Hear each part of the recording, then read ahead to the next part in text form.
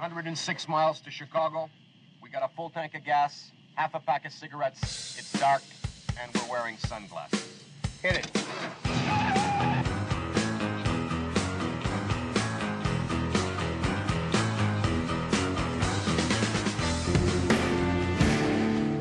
While eating a breakfast sandwich on the metro platform might be grounds for getting arrested, the liberal bastion of San Francisco now says they will not prosecute people for public urination, as in peeing in public, on the sidewalk. Now, considering that there are already dirty needles and human feces littering their sidewalks, this seems only par for the course for Nancy Pelosi's hometown. San Francisco's human waste problem has gotten so bad, in fact, the city has assembled an actual poop patrol to clean up the feces from the city sidewalks left there by the local homeless population. The poop patrol will have a staff of 6 and 2 trucks for a cost of about $750,000. An investigative survey conducted by NBC's Bay Area branch found trash on all 153 blocks surveyed, feces on 96 of them, and used needles on 41. The city's own Democratic Mayor London Breed has complained that there are more feces than I've ever seen in his city streets. But apparently that's not bad enough, so the city's going to add a little pee on top of it. The Income District Attorney claimed on an American Civil Liberties Union questionnaire that the city will no longer prosecute cases involving so-called quality of life crimes, including homeless camps, prostitution, public urination, or blocking a sidewalk. So in other words, while a waiter can be fined or even jailed for offering a customer a plastic straw, any rando can roll out a sleeping bag, hire a hooker, and take a dump in front of the local Walgreens, and that's A-okay. So take note, tourists. Oh, and in Denver, it gets even better. The owner of Forethought.net, a local IT company, is being fined by the city for not cleaning up the human waste on the sidewalk in front of his own small business. He says he and his employees have stopped mopping up the poop in front of his store because it's a health hazard that they are not equipped to deal with. Probably because they specialize in servers and data backups and not picking up piles of crap. Every day we're dealing with garbage, needles, feces. He's cleaned it up several times, so has an employee. But they've stopped. He says it's a health hazard. It's not something that we're equipped to deal with. It's not something we should have to deal with. But Denver, which has apparently failed to enforce their own laws against taking a dump on the street, is now charging him for his portion of the public sidewalk being a disgusting mess. And now he's going to have to go to court in December to argue why his tech business shouldn't have to deal with a public biohazard problem. If the city's not going to enforce laws against trespassing or camping or public defecation and just make me bear the cost of these problems, that's just not right. But the city disagrees and has recently cited him. The city says if it's on his property, it's his responsibility. A city spokesperson says he can get additional tickets for each day it's not cleaned up. Y'all remember when Donald Trump called certain countries, let's say it politely, crap holes? And liberals got all upset like that's a major insult. Now, personally, I find it hilarious because that's literally what progressive-run cities in our own nation have become, crap holes. Cities in which the streets are literally filled with crap, not a metaphor, actual human crap and pee and dirty needles and rats and disease and filth. So where now is this utopia that I'm supposed to buy into? Where's this liberal beacon of love and light and harmony where the poor are automatically taken care of because a Democrat's in charge and I'm supposed to sign away all of my money to get a slice of it? Where is that? To some degree, this is a public crime issue and a public health issue, and the city is the organization who's responsible for that. Because see, all I'm seeing are fetid cesspools of human misery where the poor are allowed to pop a squat in the middle of a public sidewalk and kids are having to dodge human cow patties and half a pharmacy's worth of used syringes on their way to their subliterate elementary school because liberals, who are supposed to have all the answers, have no idea how to lift people out of poverty or solve our drug and mental health crises. Probably because all of their socialist policies are about as useful as an illegal plastic umbrella in a hurricane. But that's okay, y'all. Because I'm sure that with just a little bit more of our money, all of these problems will vanish in a puff of unicorn dust. Just watch where you step in the meantime.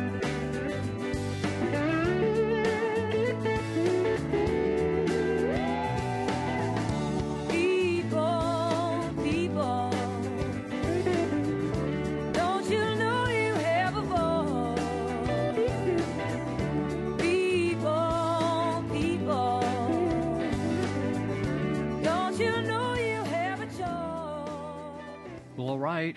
How's it going over there today? I hope Hope you're doing okay. This is Lou Benninger. I'm with No Hostages Radio. And this is the program for, let's see, is it the 23rd of this month, November 23rd. And this is our 34th broadcast. And we're going to be here for a little over 2 hours. And we're glad you're with us. Let me give you a couple ways to connect with us. If you're new to us, you can reach me by email at Lou, L-O-U, with the @ sign, Lou at nohostagesradio.com. Okay? Lou at nohostagesradio.com. You can dial me up and leave me a message, or you can text me at 530-713-1838, 530-713-1838. We do have a website, and that's nohostagesradio.com, nohostagesradio.com. Had a question the other day. They said, listening to the website's really easy. You just, on your computer, just turn it on, blah, blah, blah. But someone said if I listen to it on the website and my phone goes to sleep, then it cuts it off. And I checked into that this week, and people that are smarter than I am said, Lou, that's true when you listen to the website broadcast or the podcast recording on the website, nohostagesradio.com. But if you listen to the podcast on a podcast source like iTunes or Google, then you can just click on it on your phone, and even though your phone takes a snooze, he said that it would continue to play. So that's the latest on that. I have not experienced all that, but that's what I was told is the truth. So those places you can get it. At the website, the other thing that you can get on the website, I do write some articles up here in Northern California or in Yuba County. I write for a weekly newspaper that is on the internet. You can get it at territorialdispatch.biz, or you can, if you're up in this area in the Yuba, Sutter, or Nevada County, there's some stacks of them at various places around the community. It's a free newspaper, or you can subscribe and they'll mail it to you. But I write a couple articles each week there, but I also post them on our website at No Hostages Radio if you're interested. So sometimes the information I'm giving you on the podcast has to do sometimes with those articles, or I'll refer to them. But if you wanted to have those or download them, have a happy. I don't have any copyright on them. You can do whatever you want with them, repeat them, copy them, send them, forward them. Have a happy time. So the reason I'm doing this show is to influence people. And I'm not trying to convert people that hate conservative ideas. I'm fine with them being liberal. I'm okay with that. But there's a lot of people that are trying to figure out what's going on in our world today. And I've never seen a time in my life, I've followed politics for many years, or life, in the nation for many years as an adult, and I had never seen anything like is going on today. And so things are shaking, and I think things are going to be shaken some more. So I'm here to talk about it, and some friends of mine got me into this about 6 or maybe 7 years ago. We started out with radio and did that for about 5 years, and then switched over to podcast. But I was a little hesitant about doing this. I'm not a professional broadcaster. They thought I should get on the radio and talk about my view towards things. So I tried it for a while at an hour a day, and an hour a Saturday, and then we went up to 2, and then up to 3, and then we came over here, and we do about 2 hours of solid talking and information, clips, talking, all that kind of stuff. So we're interested. I'm of the opinion that everybody's going to be influenced by someone, and for a lot of you, I think you're better off being influenced by me. So that's why I'm on here. I have, if I didn't have any other people involved with me, like children and grandchildren, I would probably invest my time elsewhere. But I'm concerned about the future of the nation, future of California, where I was born and raised, and but future of the entire country I'm concerned about. So I'm not interested in being passive. I never have been, and I'm not happy about passive people. I don't think the country would have, I know the country would have never got to where it is today with passivity in terms of the successful parts of the country, the good parts of the country. The people, certainly the early founders, and all the way up to the greatest generation, the people that survived the Depression of World War II, those people were not passive. They weren't pussies. And they gave us what we have today, and unfortunately it's beginning to unravel because people think, oh, I don't really need to do anything, excuse, and it's all going to work out in the end. Well, you may not be so happy how it's going to work out. So we're talking today and every other day that we're on the air, and if you want to help keep us on the air, you can do that. We have some people that contribute to us. I'll talk about them later. But if you'd like me to talk about your business or anything about what you're doing, if it's honest, right, legal, and uplifting, contributing to the community, I'd be happy to help promote what you're up to, and for a small fee. I'm not making any money. In fact, it costs me money to do this. But if you want to contribute and me talk about it, I will. The broadcast is being listened to primarily in California, but there's people from a variety of states listening. We can track that much better than when we were on the radio. We can actually track who's tapping into the internet or the website, and also the podcasts and what states and how many and all that kind of stuff. So, but if you're up here in the Northern California area and Yuba Sutter, you may primarily be interested in pitching your product or service here. If that's true, the good thing is that the podcasts are recorded and people can tap in and listen to that. In other words, it's not like the newspaper. Once it's printed, used, and passed on, it's gone.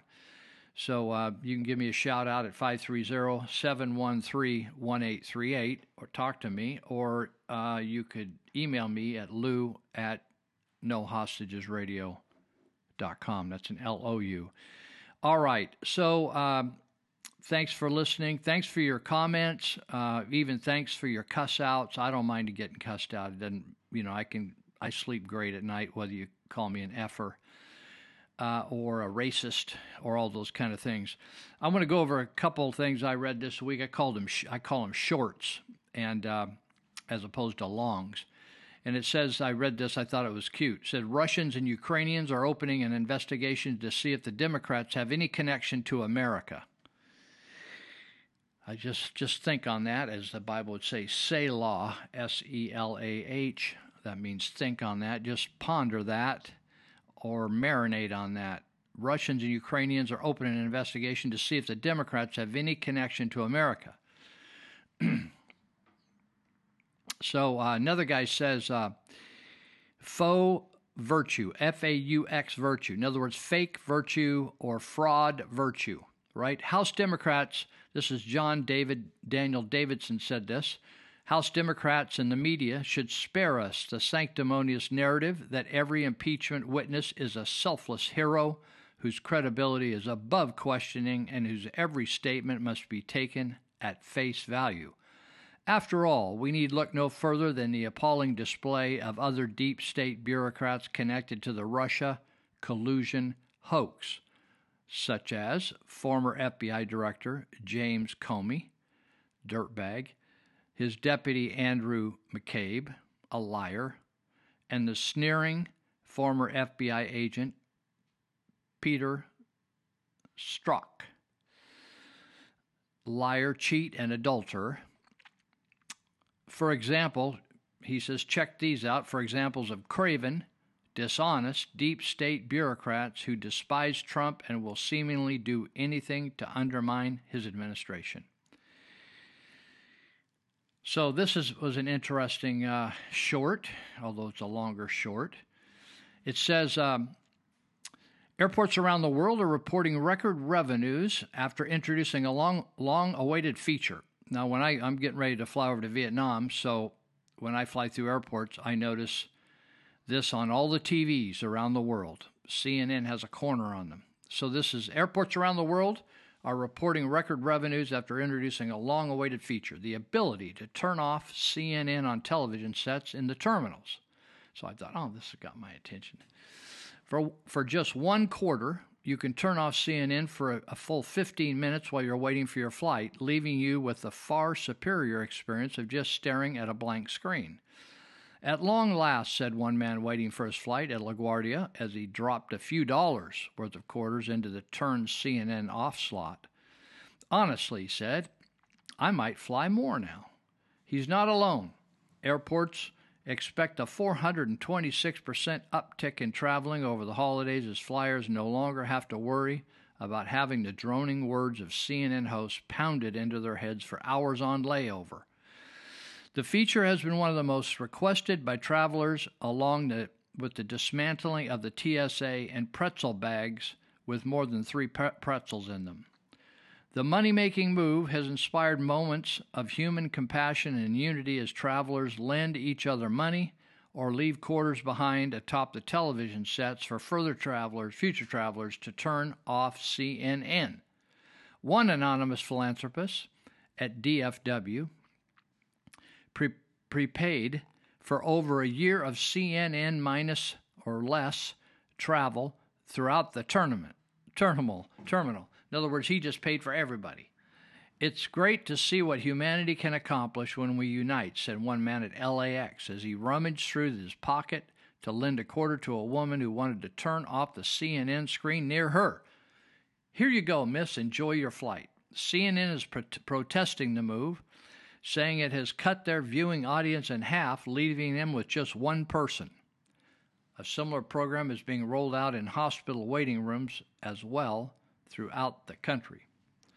Well, I'm going to check on the San Francisco and also the Seoul, Korea terminals, and then Vietnam as I fly around the world here pretty soon. Also, just an update, up here in Yuba County in Northern California, there's about 20 to 24 counties up here that would like to separate from the state of California and establish their own state called the state of Jefferson. I don't really care what they call it, as long as it's different than California and separate from California.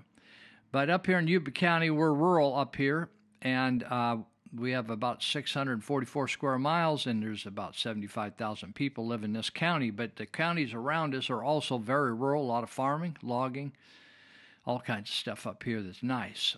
And but the cities and counties up here, like lots of cities and counties throughout the 58 counties of California, are running out of money because they made commitments. The politicians over the years, over decades, have made one commitment after another, selling their soul to the unions, and then they give up all these fantastic pensions as people come to work for the county or the city or some agency.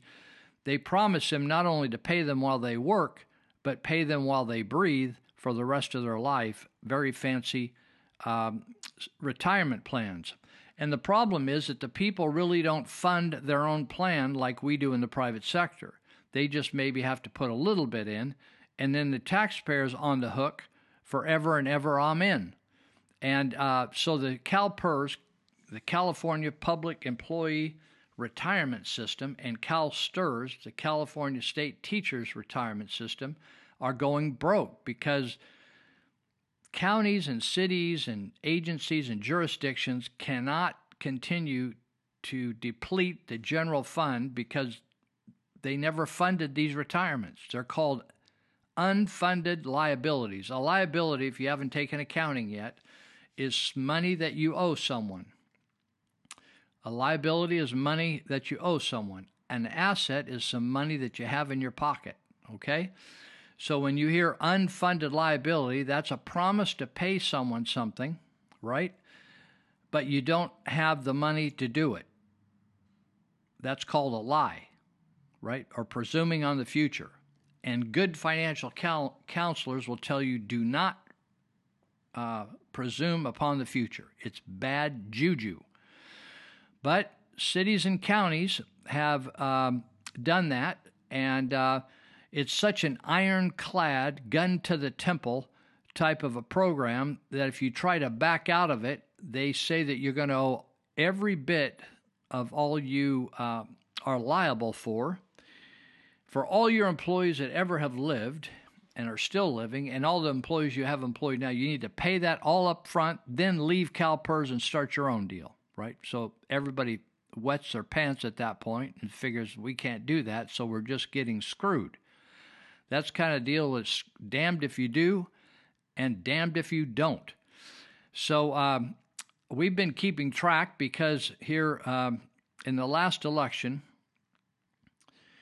the county of Yuba decided it wanted to raise another percent on top of the 7.5% that is assessed to all our sales in California. The county wanted to get a percent on top of that and keep that entire percent local. And they wrote the ordinance to present it to the public to vote on deceptively.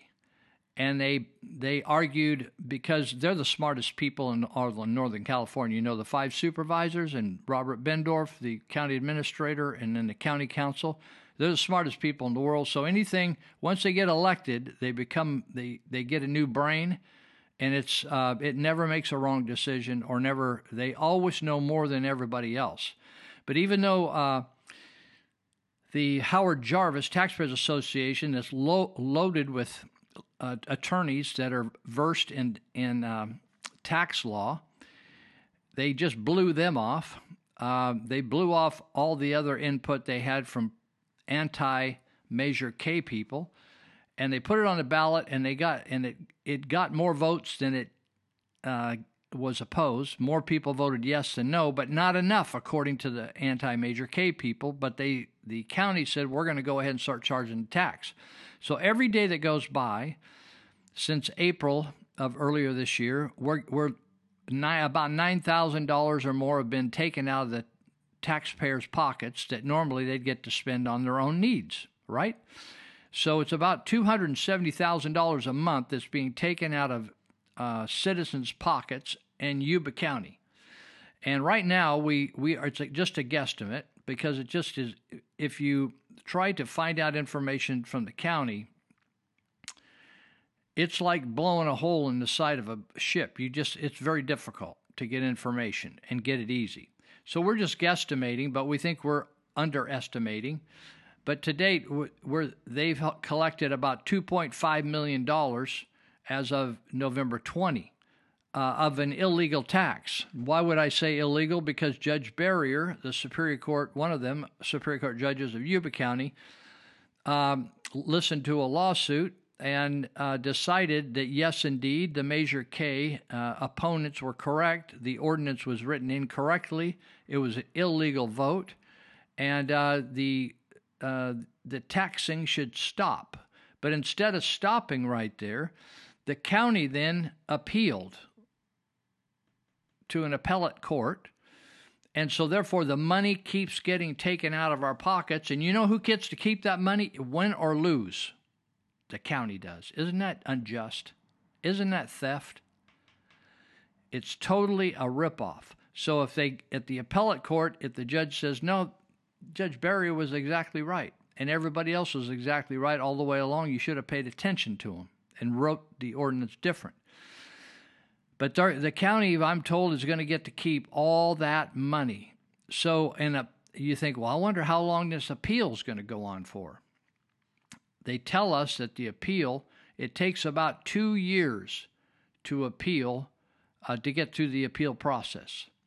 So my guess is that we're going to be somewhere between $5 to $10 million taken out of our pockets. Now, if you want to thank somebody for taking $5 or $10 million of your pocket that you would have, I'm just presuming, if you're listening to this show very much, that you prefer to spend your own money rather than give it to the government and them spend it foolishly.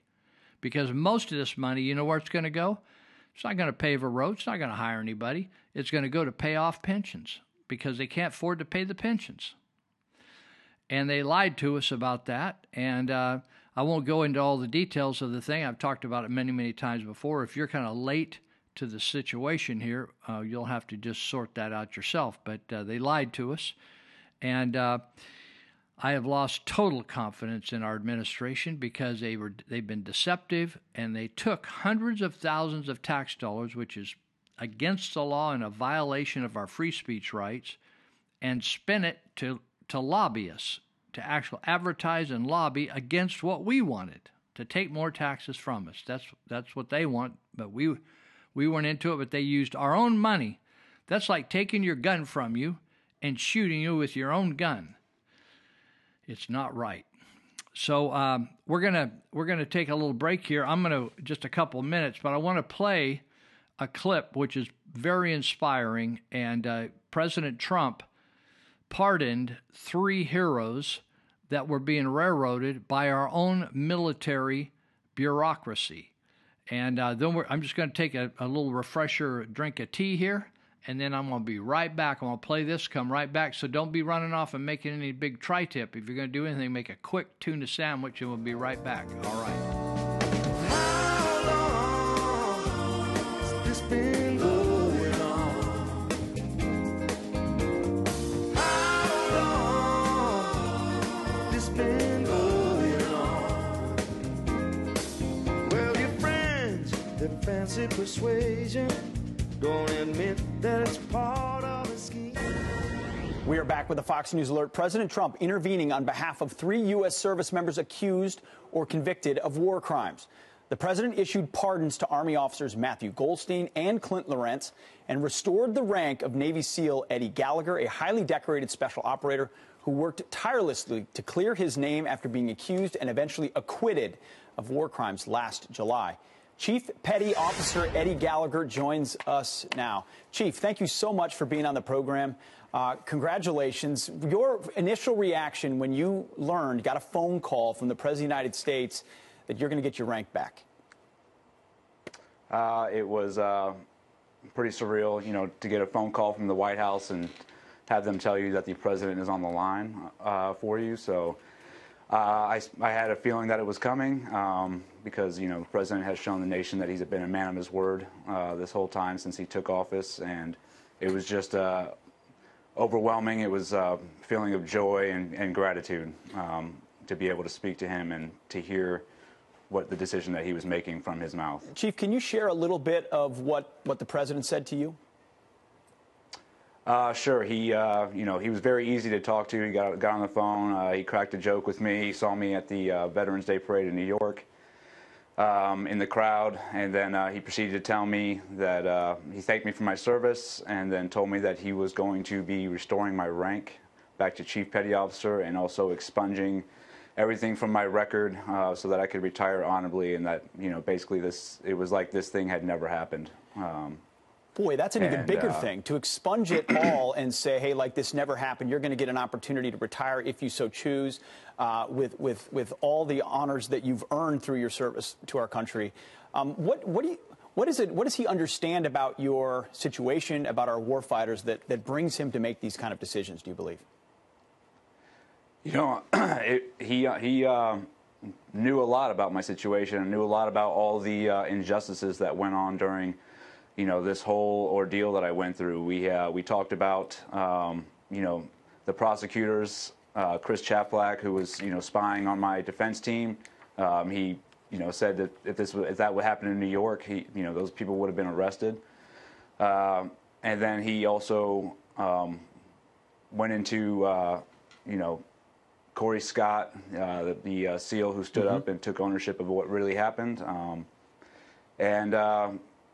Pretty much, he told me that he wanted to instill confidence back into the warfighters of our community that were, going over there and doing the job. And he didn't want them second-guessing themselves, and he wanted them to know that, he had a president who had their back. It's amazing. You mentioned all the warfighters. Well, as you know, First Lieutenant Clint Lorentz was released from prison the very same day, got a phone call from the president, as well as Matthew Goldstein, Green Beret, also got that phone call and was cleared. We had Matt on the program yesterday. Here's what he said. Listen.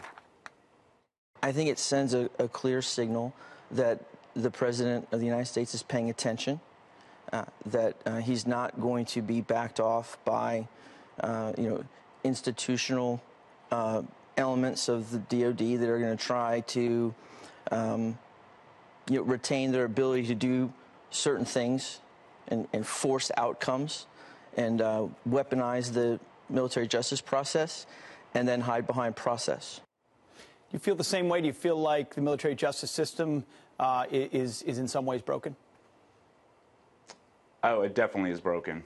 It's a system that needs to be fixed, and that's what I plan on doing when I finally retire. I'm going to start a nonprofit and help warfighters that are going through similar ordeals that I went through, and then also use that as a platform to speak out on justice reform in the military. Very cool.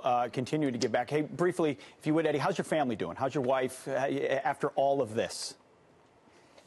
She is overjoyed. You know, it's like a huge weight that is just taken off our shoulders. I don't think that it has fully sunk in since we got the news yesterday or the day before yesterday. We're still sort of, on cloud 9 about it.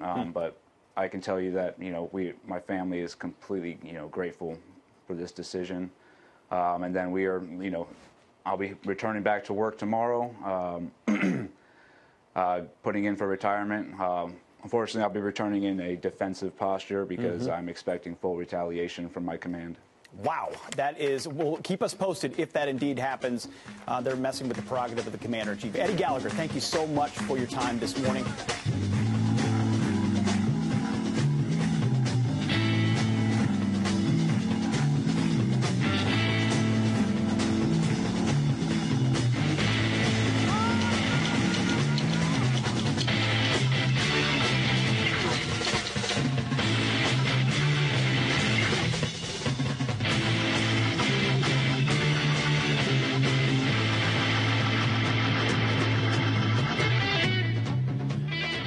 Right into our second segment we go. So I was talking about Measure K as we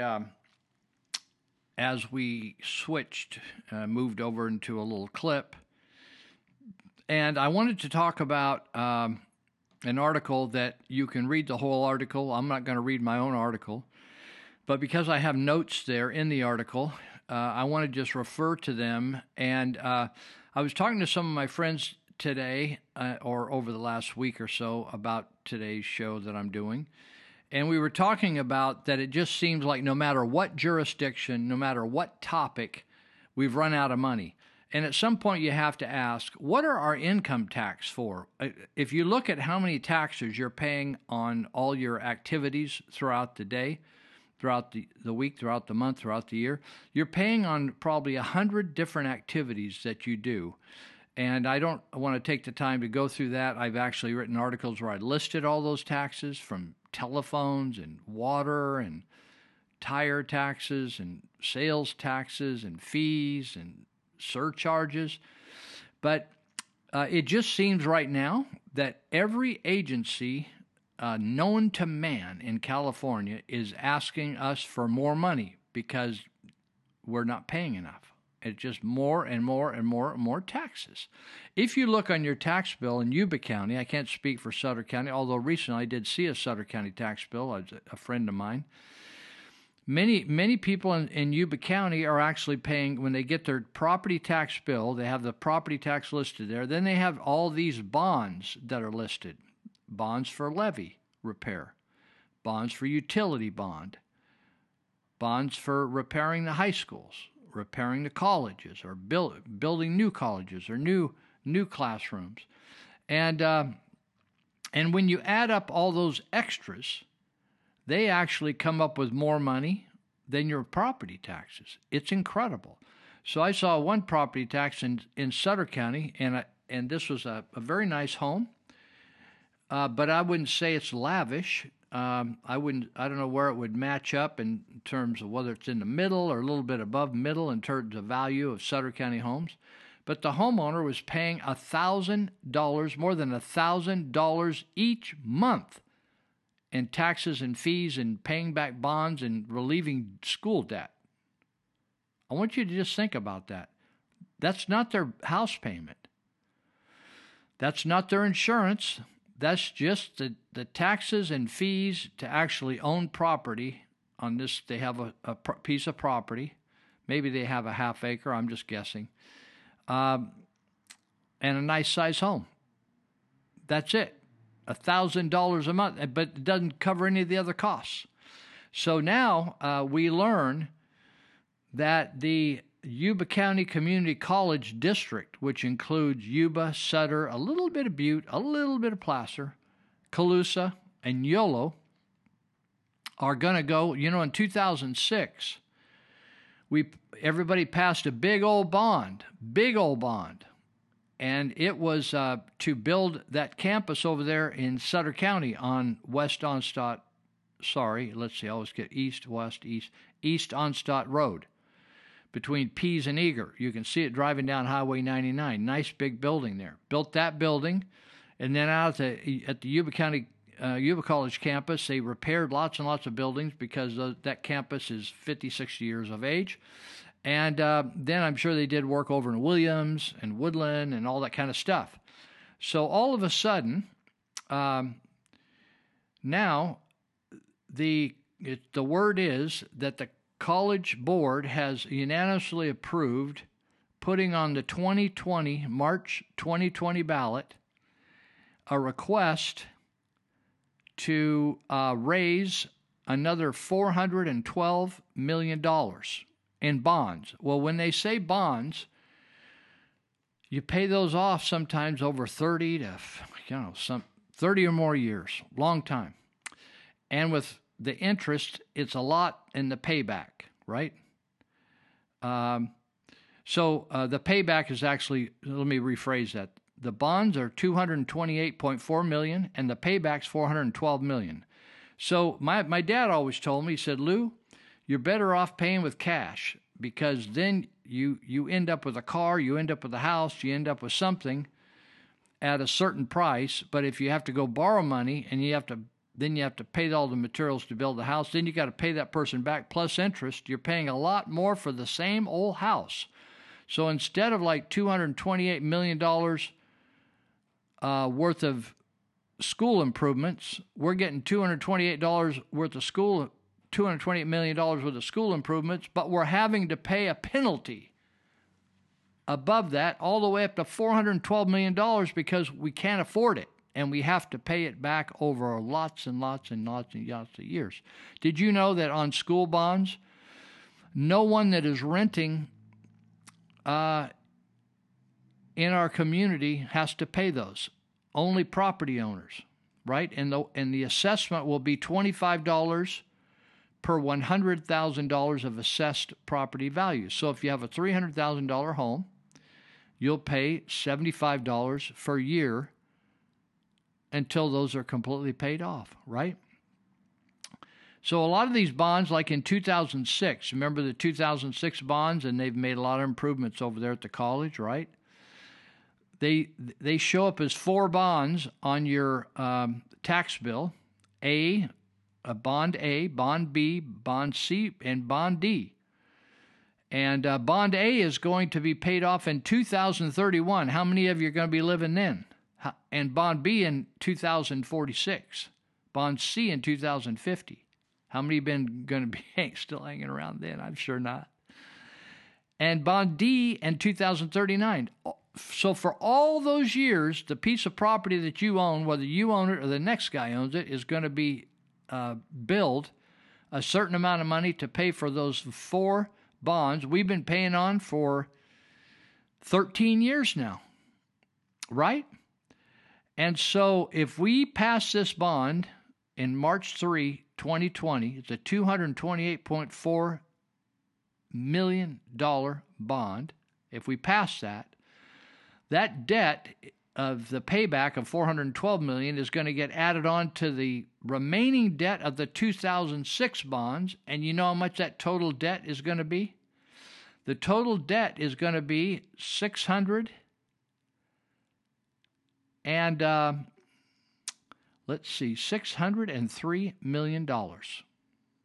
So if you vote on that bond, yes, on March 3, 2020, you are indebting Yuba, Sutter, Yolo, Colusa,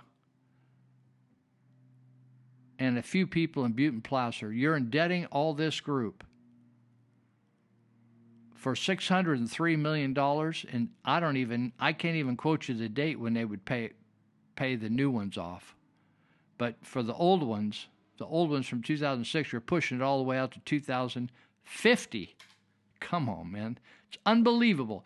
Now, here's the funny thing to me about it, or the odd thing about it. I've been doing a little research, and I learned that in the last bond in 2006, they basically asked for the same thing. They needed to repair classrooms. They needed to build a new building, like they built the new campus in Sutter County. So what they're saying, almost the same thing this time. We need to repair roofs. We need to take out asbestos. We need to repair this, fix the road, do this, do that. And they want to build another building in Sutter County. And the question I have is why?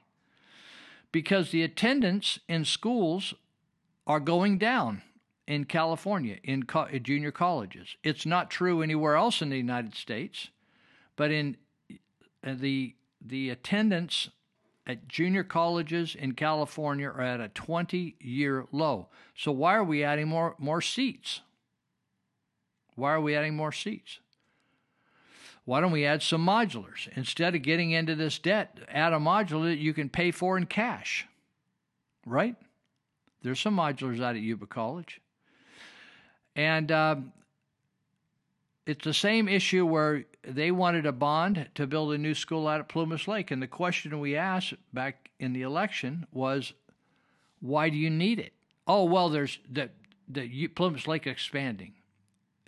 So what if expansion doesn't mean anything if the people don't have any kids? A school is not for 80-year-olds or 60-year-olds. The school is for families with little children. So it doesn't matter how many people live in a community. Some communities are almost kid-free anymore. San Francisco, for instance. They're scrubbing the kids out of the community. They can't afford to live there. So why would you need schools down there? So what we found out, which the people that were promoting the bond didn't want us to know, and Gary Bradford, who's the supervisor, couldn't find his butt with both hands on that school issue. He was, yeah, we need to tax ourselves. Yeah, we need it. And then we brought up, said, do you know how many empty seats you got? Oh, I have no idea how many empty seats. The guy's totally clueless. He's like dealing with a piece of cardboard upstairs. They had room for 500 more students out there. And they wanted all these millions and millions of dollars to have brand new classrooms and stuff. But you can add a modular all the time. You can add a bunch of modulars and handle overflow if you need to. So what we got is just all these people wanting more and more and more and more money. And the other thing I noticed is that the money coming to the junior colleges, I wondered, how are these colleges, are we funding these colleges off these bonds? And I learned that the state of California, you pay your taxes, and then the state of California dedicates a certain proportion or percentage of the fund, general fund, they dedicate that to schooling. And in 1965-66, the community colleges received 38% of all higher education funding, with the state colleges getting 25% and the university system getting 37%. Well, that may or may not mean something to you, but if you didn't catch the numbers right, the community colleges got more than the rest of them compared to one-on-one, community college against state or community college against universities. But by 2016, community colleges were guaranteed not 37 or 38% as they were in 65-66, they went up 20%, or more than 20%. They actually went up, and now they were getting 58% of all higher education, of the higher education pie. Community colleges are getting 58% of the higher education pie, compared to state colleges getting 20% and universities 22%. So let's think of the ways that colleges get their money. One is through just what I told you. Number two is from these bonds, right?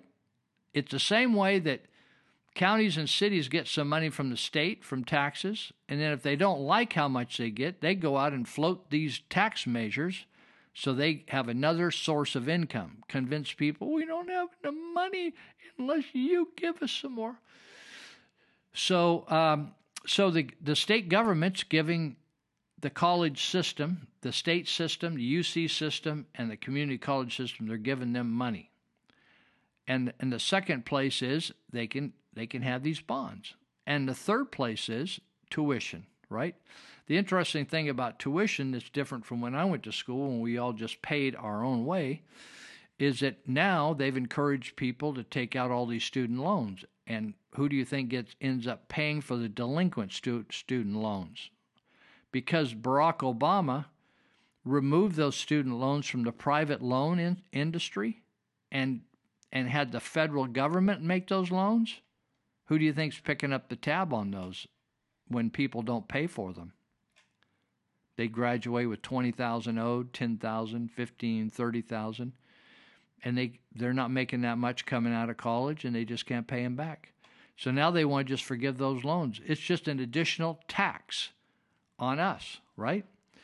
So what's happened is in 65, 66, the junior colleges were getting 38% of the higher education pie of money, and now they're getting 58% of that pie, that piece of pie. And the community college funding, according to the California Policy Institute, is at an all-time high, approaching $7,000 per student, and that's in 2017, which is basically about 2.5 years ago. Got that? So you think, well, how do we compare with the rest of the country? Well, Texas just cut funding to their colleges by 20%, and so did Pennsylvania. The average investment nationwide in higher education increased just 2% from 2010 to 2015-16. So they've remained about the same. But in California, it's gone up. You know, it hit the wall during the recession, the housing bubble in 2007, but since then it's been going up. So the Yuba County trustees or board members haven't really made an argument to clarify why there's this need. Now, there's always a need if you spend the money for the wrong stuff. In fact, I was talking to an educator, a person who worked in education this week, and she said, she reminded me, because I was on the Yuba County Office of Education Board, and we would make application to the state for maintenance needs on the buildings. And we would apply for deferred maintenance funding. And they would give it to us most of the time if they agreed with it. And they had the money. So I don't know whether the junior college system has that ability or not. But I think the Yuba College is going to have a tough argument because everybody and his brother is putting these initiatives on the ballot and causing all people to freak out. Causing people to freak out because you're just getting not nickel and dimed, but $1 and $100 to death. You're getting $100 and $1 and $100 dinged to death.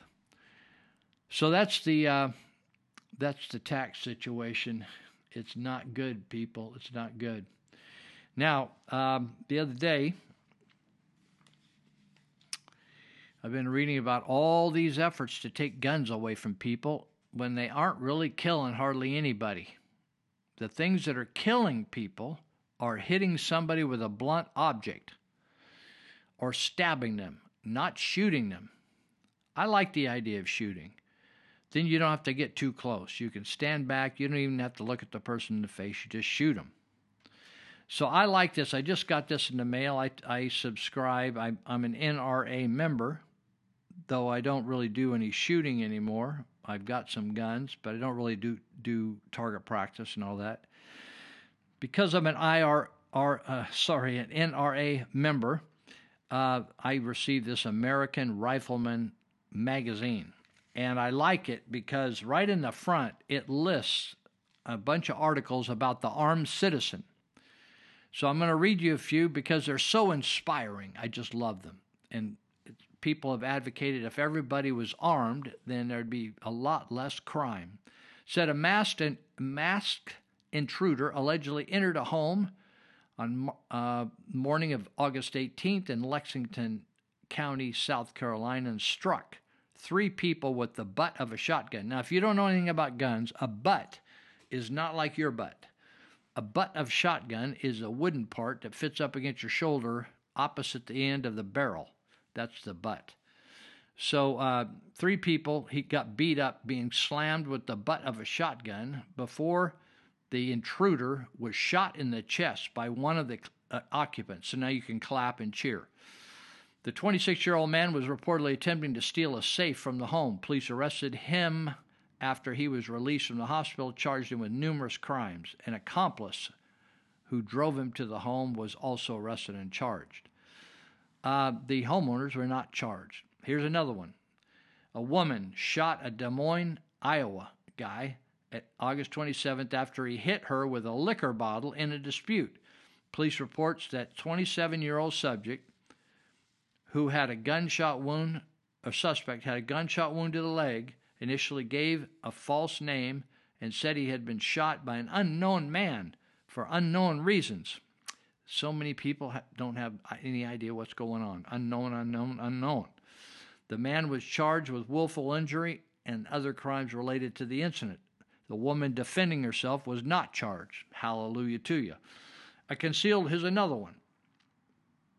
Concealed weapon carry permit holder stopped. A man reportedly threatening people with a knife at McDonald's restaurant during lunchtime in Coshocton, Ohio. According to the county sheriff's office, 70-year-old guy, concealed carrier, drew his gun and he ordered the knife-wielding 22-year-old man to drop his weapon. He refused and left the restaurant. The armed citizen then followed him outside. 70-year-old guy, after this 20-something-year-old guy, followed him outside, convinced him to drop the knife, held him at gunpoint until deputies arrived. The suspect was charged with attempted aggravated robbery. Sheriff's office credited the concealed weapon, a concealed permit holder, with heroic actions that prevented injury and loss of life. Isn't that great?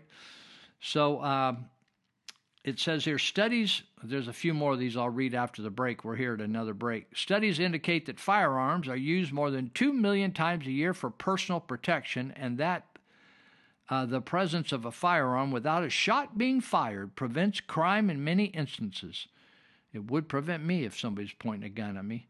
Shooting usually can be justified only when the crime constitutes an immediate, imminent threat to life, liberty, life, limb, and in some cases, property. All right, I'm going to talk a couple more of these when we get back. I want to play a little clip here. Are you supporting anti-Second Amendment companies? Fits right into my topic. Be right back. Did I disappoint you or leave a bad taste in your mouth? You act like you never had love, and you want me to go without. Well, it's too late tonight to drag the past. Well, it seems that some people don't think I or others are worthy of being called Americans if they give a review on a Springfield Armory gun. Now, I usually don't respond to insults, but this one warrants a... No! Hell no! No! No! I refuse! No! No! Being the free speech loving American that I am, you are certainly welcome to your opinions and the expression of them. But I'd like to offer a few thoughts on this and set the record straight about a few things. Because I'm assuming when someone says something like this that they hold themselves to the same standards of freedom boycotting that they impose on others. I'm also assuming that they've done their own research into their own consumer behavior to make sure that they don't support any companies that are anti-freedom. Let me break something down for y'all. Here is a small sampling of companies that support anti-Second Amendment causes. Target, CVS, Walgreens, Walmart, Citibank, AT&T. Are you on social media right now? Because Facebook, Instagram, and YouTube are all not gun rights friendly. What phone or device are you watching this on? Because Samsung, Apple, Google, and Verizon have all donated to anti-gun organizations. Got somewhere to go? Well, you may want to call an old school cab because Uber and Lyft are pro-gun control. Want to drive your Ford truck or your Porsche instead? Nope, they're other big donors to anti-2A groups. Thirsty? You may want to avoid Starbucks, Coca-Cola, and Pepsi. Now this one may disappoint the gun bunnies, but Victoria's Secret? I'm more of a jeans gal myself, but I do stay away from Lee and Levi's. Levi Strauss even paid their employees to participate in anti-gun activism. Cowboys be like, what the? Need to pay for something? Well, don't use American Express or PayPal. Sending or receiving any packages? Don't use UPS. Like to watch a show when you're chilling in your Airbnb? I hope it's not NBC or HBO. Did you watch Game of Thrones? Cause that is an HBO series. Yeah, winter's coming. Coming down on your freedom? Now that is just a fraction of the companies that are anti-Second Amendment. So, to those of you that want to belittle or put down someone who accepts a gift or supports a company that you don't like, well, I'm going to wager a very large sum of money that if you took time to do a little research into your own consumer behavior, you'd find yourself to be a hypocrite. The beautiful thing about capitalism in the United States is that we have the freedom to choose who we do business with. We vote with our money. When Target announced their transgender bathroom policy, I stopped shopping there. That was over 3 years ago. Do you think that was easy for a woman who likes to decorate her home and get good deals on all the crap you might need for your house? That is sacrifice. Many people like me did the same, and Target changed their bathroom policy because their stock price went down. Money talks. But it would be extremely difficult to function in modern day society and only do business with companies that support all your values 100% of the time. That's why I believe it's okay to pick and choose where you're going to make your stand. My advice would be to pick a few companies to avoid and then build to that list when you can. And before making a new purchase, do some quick research on what company would be best to give your money to. Right now, I still don't shop at Target, I avoid Walgreens, I never buy Levi's or Lee jeans, and I avoid Starbucks like the plague. You don't have to like a certain product or shop at a certain store or company. That is your choice. But stop with the hypocritical I'm a better American than you bullshit. Ain't nobody got time for that. As far as Springfield Armory goes as a company, I will write my thoughts below this video so you can see that if you'd like. I am very thankful that we have the freedom to choose what we buy for American competition, and that we can research companies and see what their values are and make decisions from there. A great place to start is the Second Vote website. I am not being paid to promote them. They are just a great organization that I have personally used for years. They research a ton of companies and then they let us know what those companies support and don't support. I think it's worth checking out. I know you still living your life after death.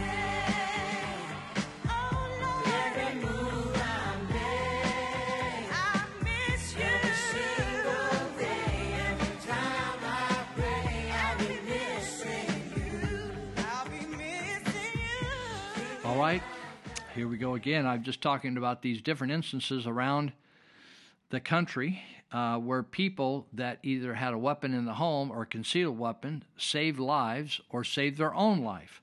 Said a Metro PCS employee shot and killed an alleged robber around 4 p.m. August 26 in Philadelphia.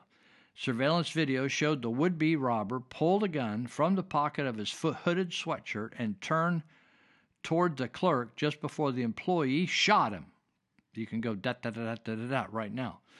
The employee, who is reportedly a concealed weapon holder and Marine reservist, was the only person in the store when the suspect entered. The district attorney agreed with the police that the shooting was in self-defense. Okay, how about this one? 62-year-old hearing-impaired woman reportedly shot a 31-year-old male intruder in her home. The guy was in her home at 5:30 at night, just came on in. According to the LaFleur County Sheriff, the woman saw the stranger in her home and yelled at him to leave, but he did not comply. She retrieved a rifle and again ordered him to leave. When the man advanced toward her, she fired one round in his chest. Hallelujah to you, honey. The man, who police said had a lengthy criminal history, was pronounced dead at the scene. Thank you, Jesus. All right, here's another one. An armed citizen in Spartanburg, South Carolina, reportedly shot a man, threatening him with a piece of lumber outside a home improvement store on August 18th. The two men knew each other, began arguing in the store, but the armed citizen disengaged and tried to avoid the other man. The suspect then went out to the parking lot, got a 4-foot piece of lumber from his vehicle, and waited for the other man. He then followed the armed citizens to his vehicle and threatened him with the lumber, probably a 2x4, 4x4. The assailant ignored the man's orders to back away and continued to advance until the armed citizen was forced to shoot. The suspect died shortly thereafter. Police said the shooter acted in self-defense. This is a good one. A female manager of a rural drive-in movie theater. Who's heard one of those before? Man, I used to go to those. I like drive-in movie theaters. This is in Hockley, Texas. If you want to go to a drive-in movie theater, go down to Hockley. She shot a suspected robber who attacked her with a baseball bat after hours. The manager was finishing her shift at 2:30 in the morning, September 16th, when she and another employee heard unusual noises. They went to investigate, found two men allegedly hiding inside the theater.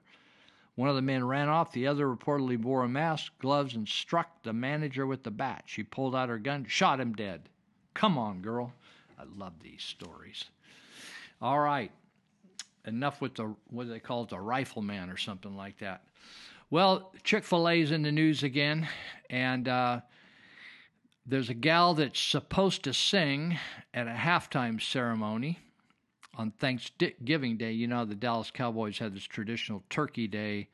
They play football on that day. So this lady, I don't know, I'm really out of touch with all this music and stuff. I love music, but I'm out of touch with all the contemporary singers and stuff. This lady named Ellie Goulding, Goulding,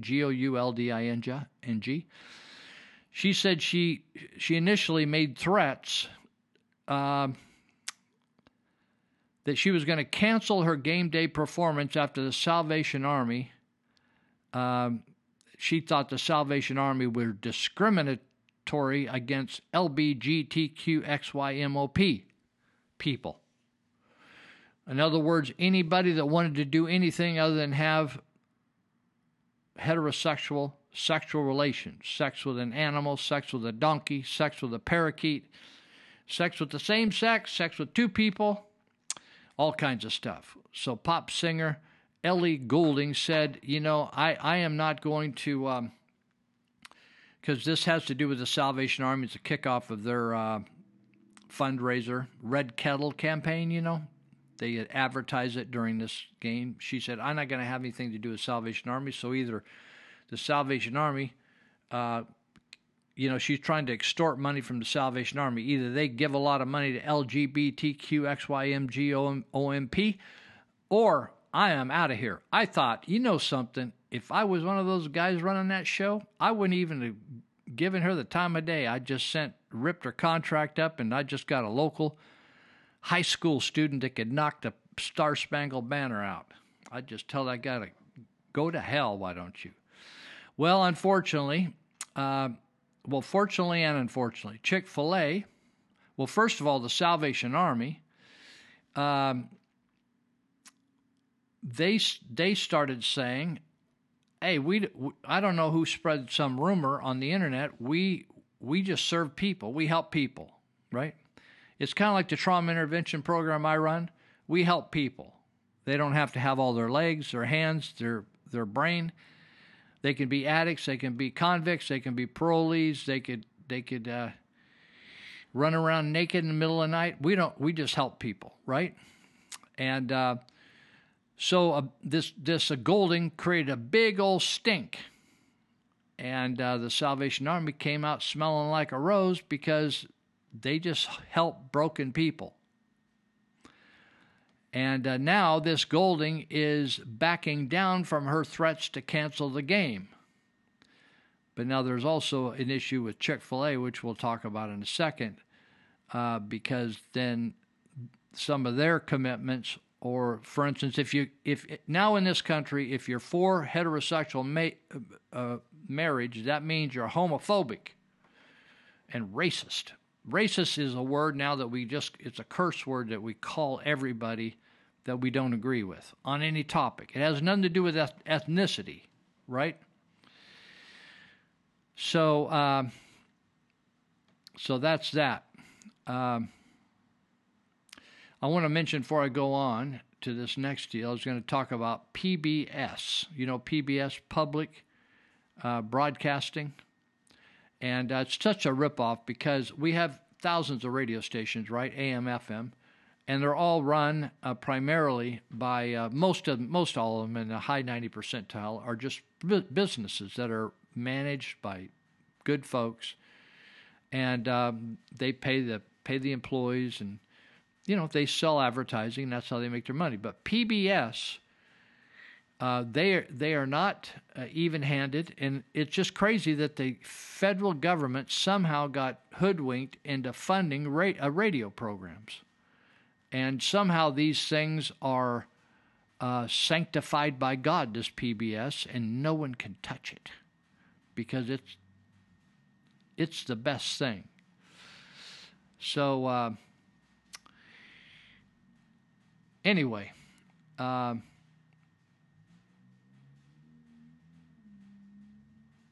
let me back up here. Let me finish this. I got sidetracked here.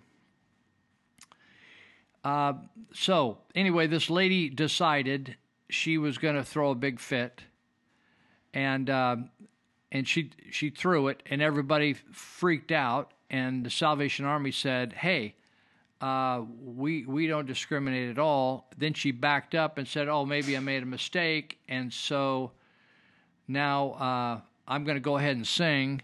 And then later on, I'll talk about Chick-fil-A, who now is embroiled in the same type of situation.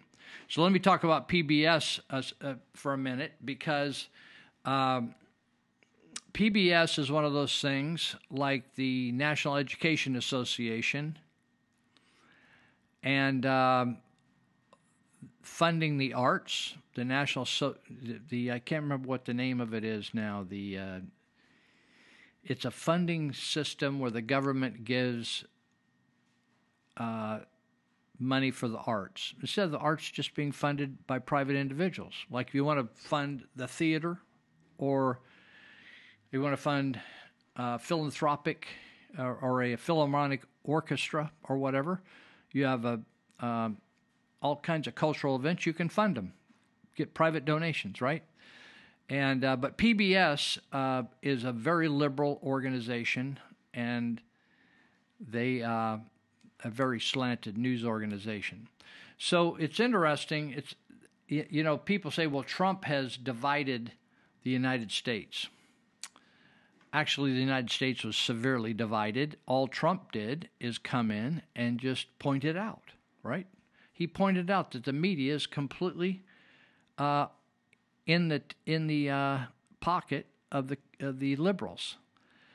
That Hollywood is in the pocket of liberals, and there's such a thing as a deep state, which is this massive government bureaucracy that both parties, Republican and Democrat, have helped create. But the deep state is basically running the government now in spite of politicians. And they will sabotage you if you don't agree with them on any particular policy or whatever. They will sabotage you. And so, I'm sure years ago of us folks that are older have wondered, how is this government going to get to be censoring people?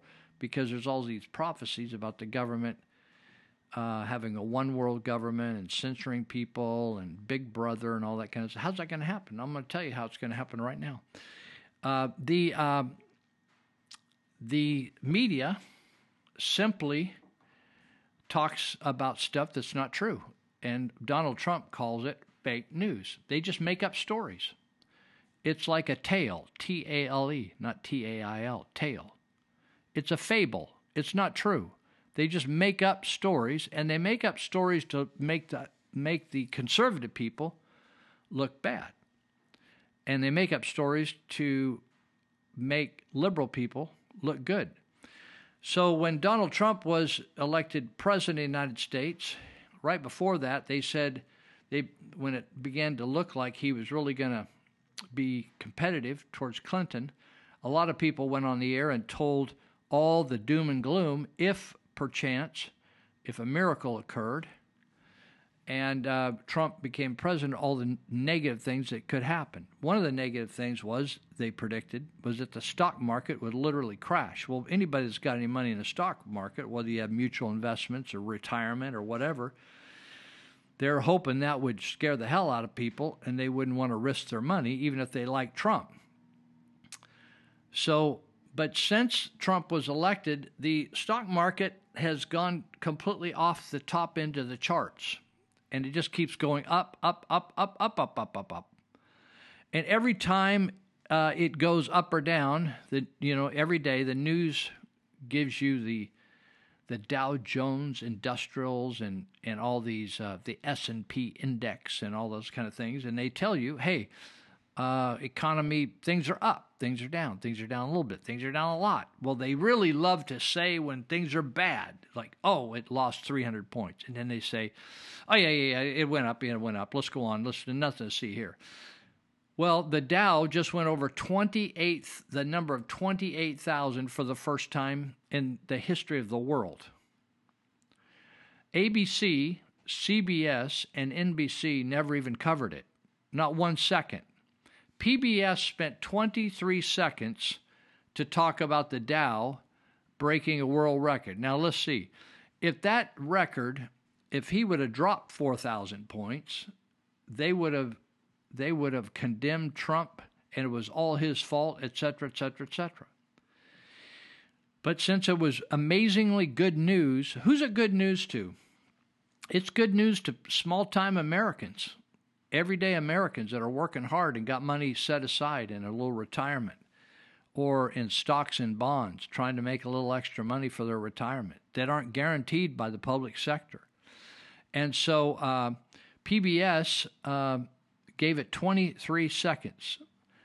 So it says here that the liberal media are terrified of the truth, especially when it leads to uncomfortable questions about their own leftist worldview. And it's just sad. PBS NewsHour, that's how biased they are. They just say, oh, we don't want to even bring that up. That's too much good news. So that's just how it shakes down. Let's see. Oh, I got a few minutes here. I was having lunch with a friend of mine today, and she, as we walked out, she said, hey, I got a new car. I bought a Tesla. You've heard of Tesla, right? And I have never seen one nor been inside one. And I was parked just a short distance away, but she said, let me just get in and I'm going to show you how to start it and show you what all the instruments are and how it works, and you can listen to it. And so it was pretty cool. I'd never been in a Tesla. And so the really odd thing for me, and I almost got run over up in Shanghai one day because they have electric scooters. A lot of people run scooters over there, but scooters normally are run by gas, but they have electric scooters there. And if you're not paying attention, the only thing you can hear is the roll of the tire on the asphalt. There's no motor. There's no motor. You just hear the sound of the environment. So if you're not looking both ways, you can't go by your ears anymore. And so when she started the car and drove me over to my car, just to let me hear how the thing sounded, turning off the radio and everything, it was amazing. And the other thing that it was is she said, Lou, this thing is very powerful and very fast off the line. And that was another thing that surprised me, the type of power. That the only thing, the downside for me is that they don't hold the electrical charge very long. And you have to stop and you have to go do something because it doesn't charge up in 15 minutes. It's like my phone, right? My phone doesn't charge up in 10 or 15 minutes. It takes a while if it goes all the way down. So on a trip to Tahoe, you might have to charge it up a time or two to go up to Tahoe from here. But she said, this car will fly. It's very fast. And anyways, an interesting thing. So if you haven't seen one of those cars, you might check it out. I don't know whether you should buy one or not. I don't think I will, but it was an interesting experience. So so much for that. I want to mention Monty Hecker, who supports this program with Elite Universal Security, and I'll probably carry this over after the break, but it's very important right now in the state of California that you sign a petition to recall the governor. That's just the first step. It's not going to solve all our problems, but it's really important that that gets done.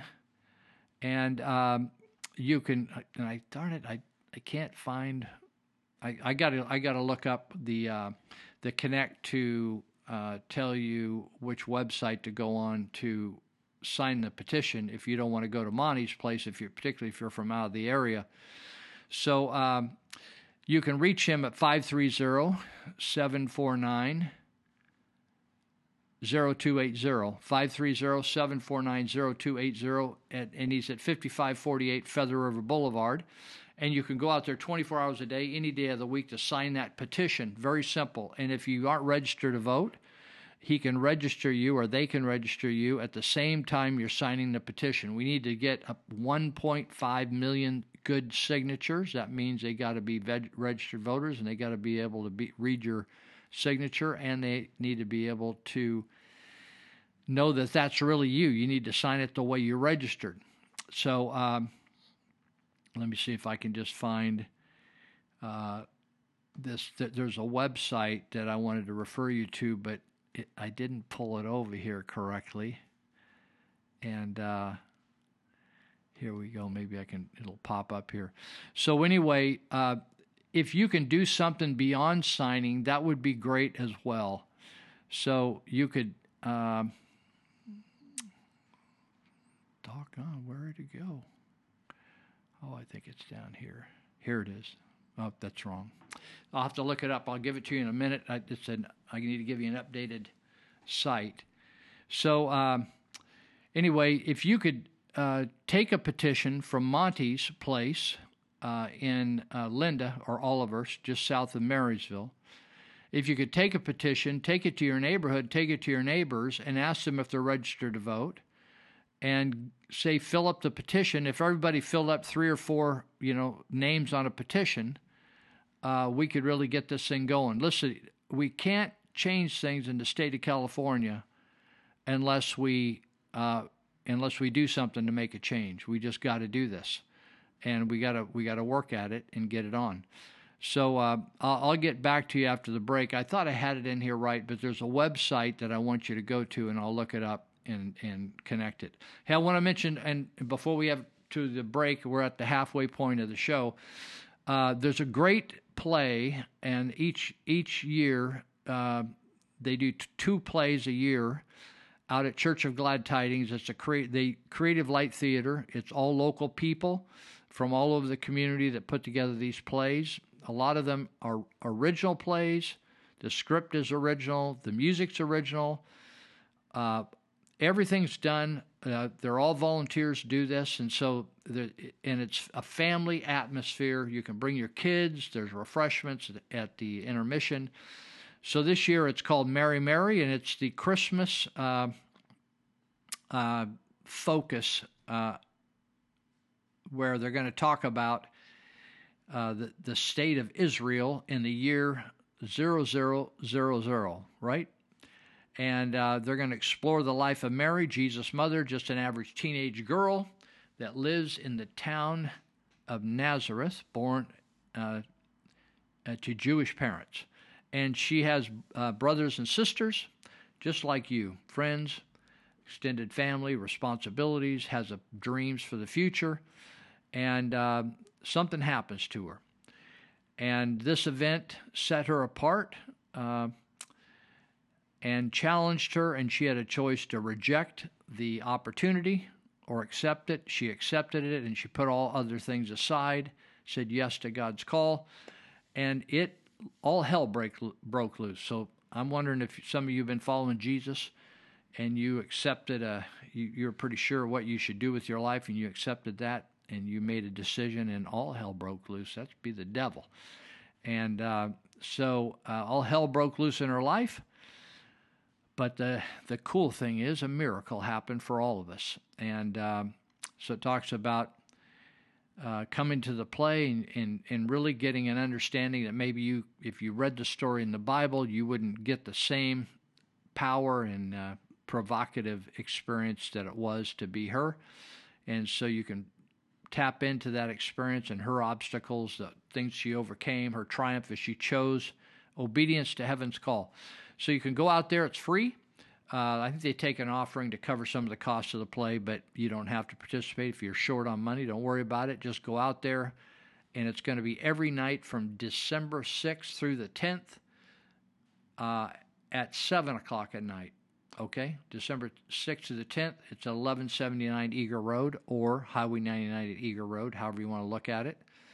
And you can just get in there, and I'd get in there a little early to get seat right in front where it's really easy.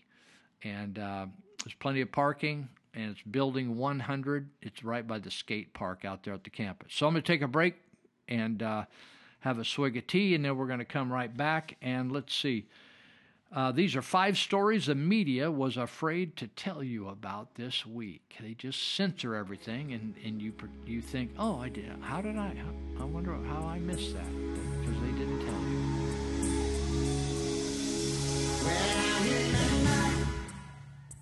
I remember, don't worry.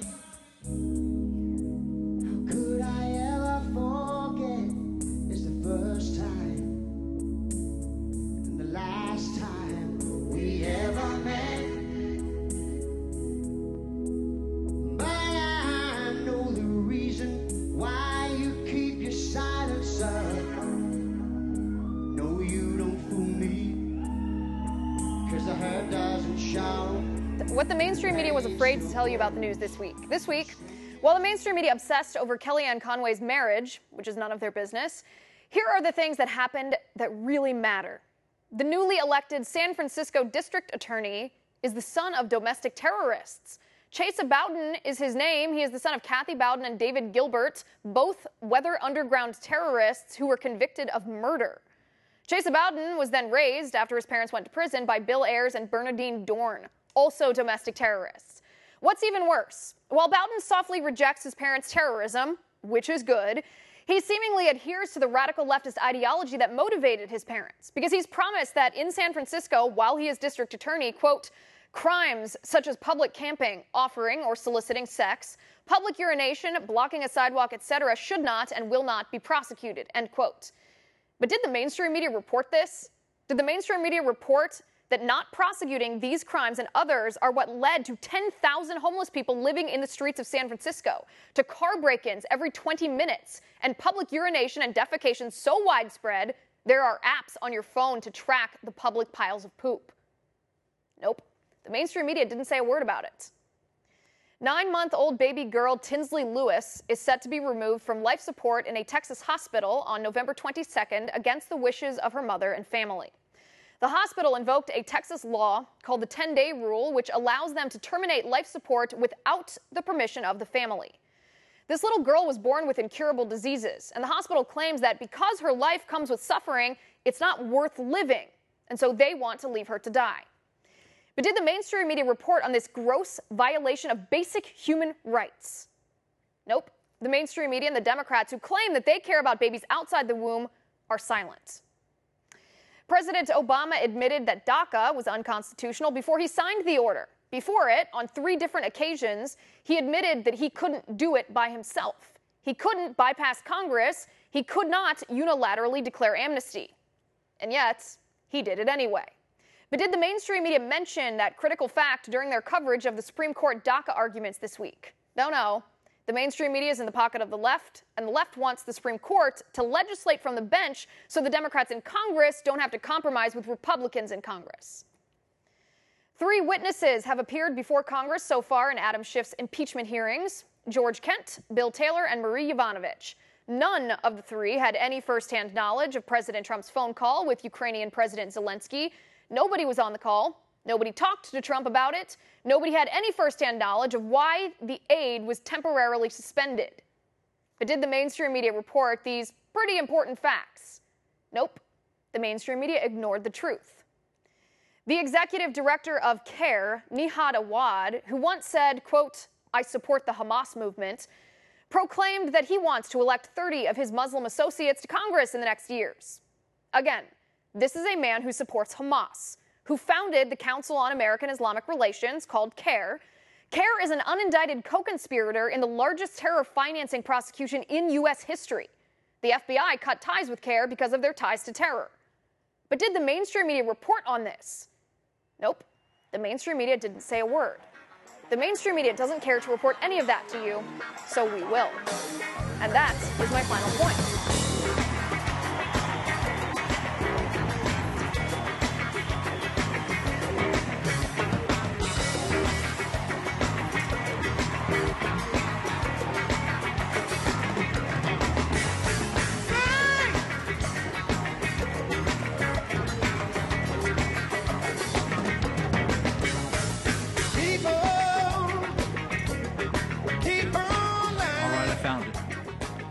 So I was talking about recalling Gavin Newsom and going out to Monty Heckers, but that's only at Lee Universal Security, but that only works if you're in Yuba Sutter area and it's convenient for you. So you may be listening, you may be a few counties away. That's not good, right? So you can go to RANAF.org. And you can download petitions. You got to make sure to do everything exactly right. Download the petition on a certain size paper, RANAF.org. If you have any confusion, you could call Monty at 530-749-0280 at Elite Universal Security, Monty Hecker. Monty's done a great service for the community here, both when we tried to repeal the SB1 road tax with Prop 6, and now this. So connect with him. He also, Monty supports this show, which I'm very grateful for. It's a great help. And there's times in the community here because of the lack of law enforcement. It's not because they don't have a will. It's because they aren't allowed to enforce the laws anymore because of the politicians. And so people are vandalizing, stealing lots of things that are cheap items being less than $950, then it's only a misdemeanor because of the new laws. They're totally stripping and stealing the store blind, as they say. And Monty has been able to step in and keep people from trashing. In fact, I noticed behind my house here, homeless people hang out. I call it Camp Popeye. They clean it up. The people come in and clean the place up. We painted out the graffiti the other day. Now they're back. They're throwing garbage back there. It's just a mess.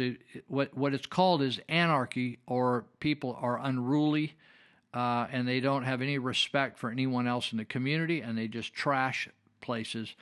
Elite Universal Security is in the business of providing security for you and your property. And so they are operating all the way from Lathrop, which is below Sacramento, all the way up into Oregon, southern Oregon. So if you'd like to get a job and you'd like to get a career, and you may even want to go into law enforcement, but you might want to start as a security guard. I've met many security guards, say at Adventist Hospital, just a couple blocks from me in Marysville, that later on were doing police work for one of the local agencies. So it's great work. It's redemptive work. It's helpful work. It's helping people prevent crime. And so you can call them at the number there, 530-749-0280, or you can go online at api-academy.com. That gives you a way to connect with him, the classes they do classes here in Yuba County as well as online. They will teach you everything you need to know. They do everything from handcuffing classes, pepper spray, taser, de-escalation of force, annual security guard training. Let me see what else they got going on. Guard exposed and CCW, concealed weapon permit firearms training. They do that. They're going to do it several times here in November. I'll give you some dates, but if you forget everything, just call over there at that number. They're doing training on November 10th, November 23rd, and November 24th for training with weapons. And they're also doing a taser class and pepper pepper spray class, December 7th. They need at least 3 people for that pepper spray and taser class. So check them out. They're a great help here. I couldn't do it without some of these people helping me. At least they make it a lot easier. I also want to mention quickly my friend Ted Holmes with Plumbing Doctor. Ted has always been good to help me with my plumbing problems, and everybody has them, right? It seems like it's just part of life. If you want indoor plumbing, you end up having plumbing problems, and we need to keep the water going the right direction. And so the other thing is that they also do underground work. If you need to connect out in the street, or you're trying to get water out of your house and out to the drain in the street, or into your house from the supply of water, they can help you with all that kind of stuff, and hot water heaters, all kinds of cool stuff. They'll help you figure out how to cut down your water use, cut down the amount you're using of gas or electricity on the hot water heater. Might save you a lot of money, might pay for the unit itself. So Plumbing Doctor, 530-671-9111, 530-671-9111. Now, the interesting thing to me is that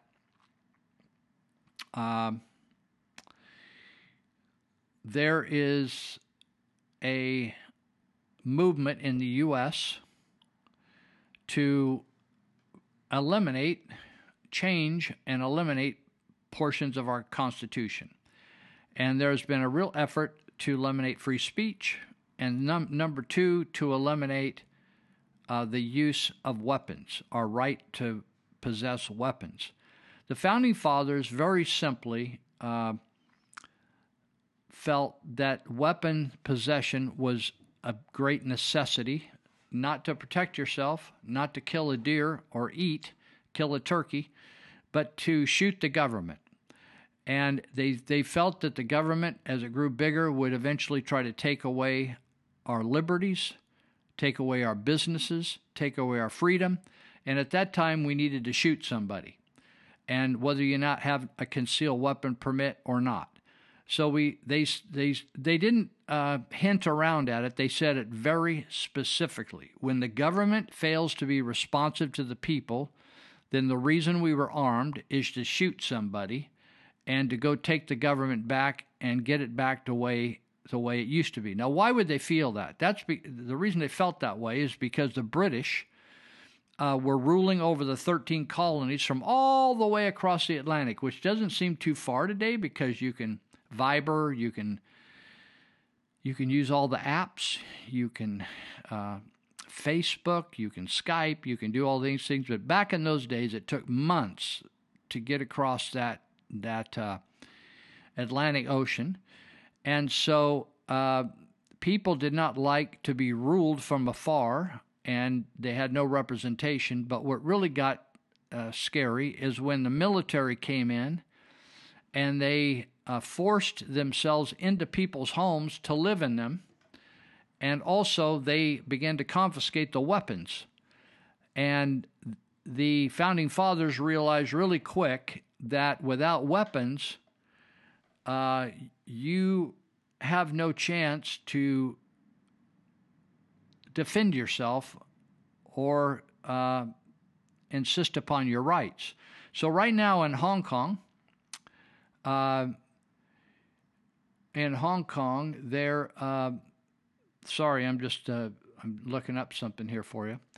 There are thousands of people protesting the taking away of their rights, and the unfortunate thing is the only people with guns over there are the police.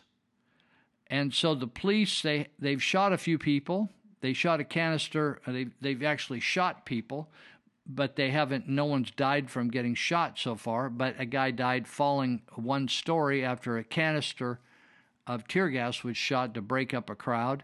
But there's thousands of people rioting, protesting in Hong Kong for the rights and the privileges and the freedoms that you and I have today and we take for granted. And in fact, there's a large group in the country right now that are trying to surrender all those rights. In other words, in Hong Kong, they're flying the American flag, the protesters, singing our national anthem and singing Sing Hallelujah to the Lord, which is a Christian song. And that is their approach. They want freedom of religion, freedom of speech, and the freedom that America once had. And we have a bunch of people that are communists here that want to give all that stuff up. And when I talk to people in Vietnam about that, they just laugh hysterically because they live under a very oppressive regime. Now, I saw this listed, and I thought it was, I always think these are great because most people today are ignorant. The school systems are crummy, and it's not that they're just flaky or that they're all bad teachers, but the curriculum has been gutted, and the qualities that make America great have been removed or lied about.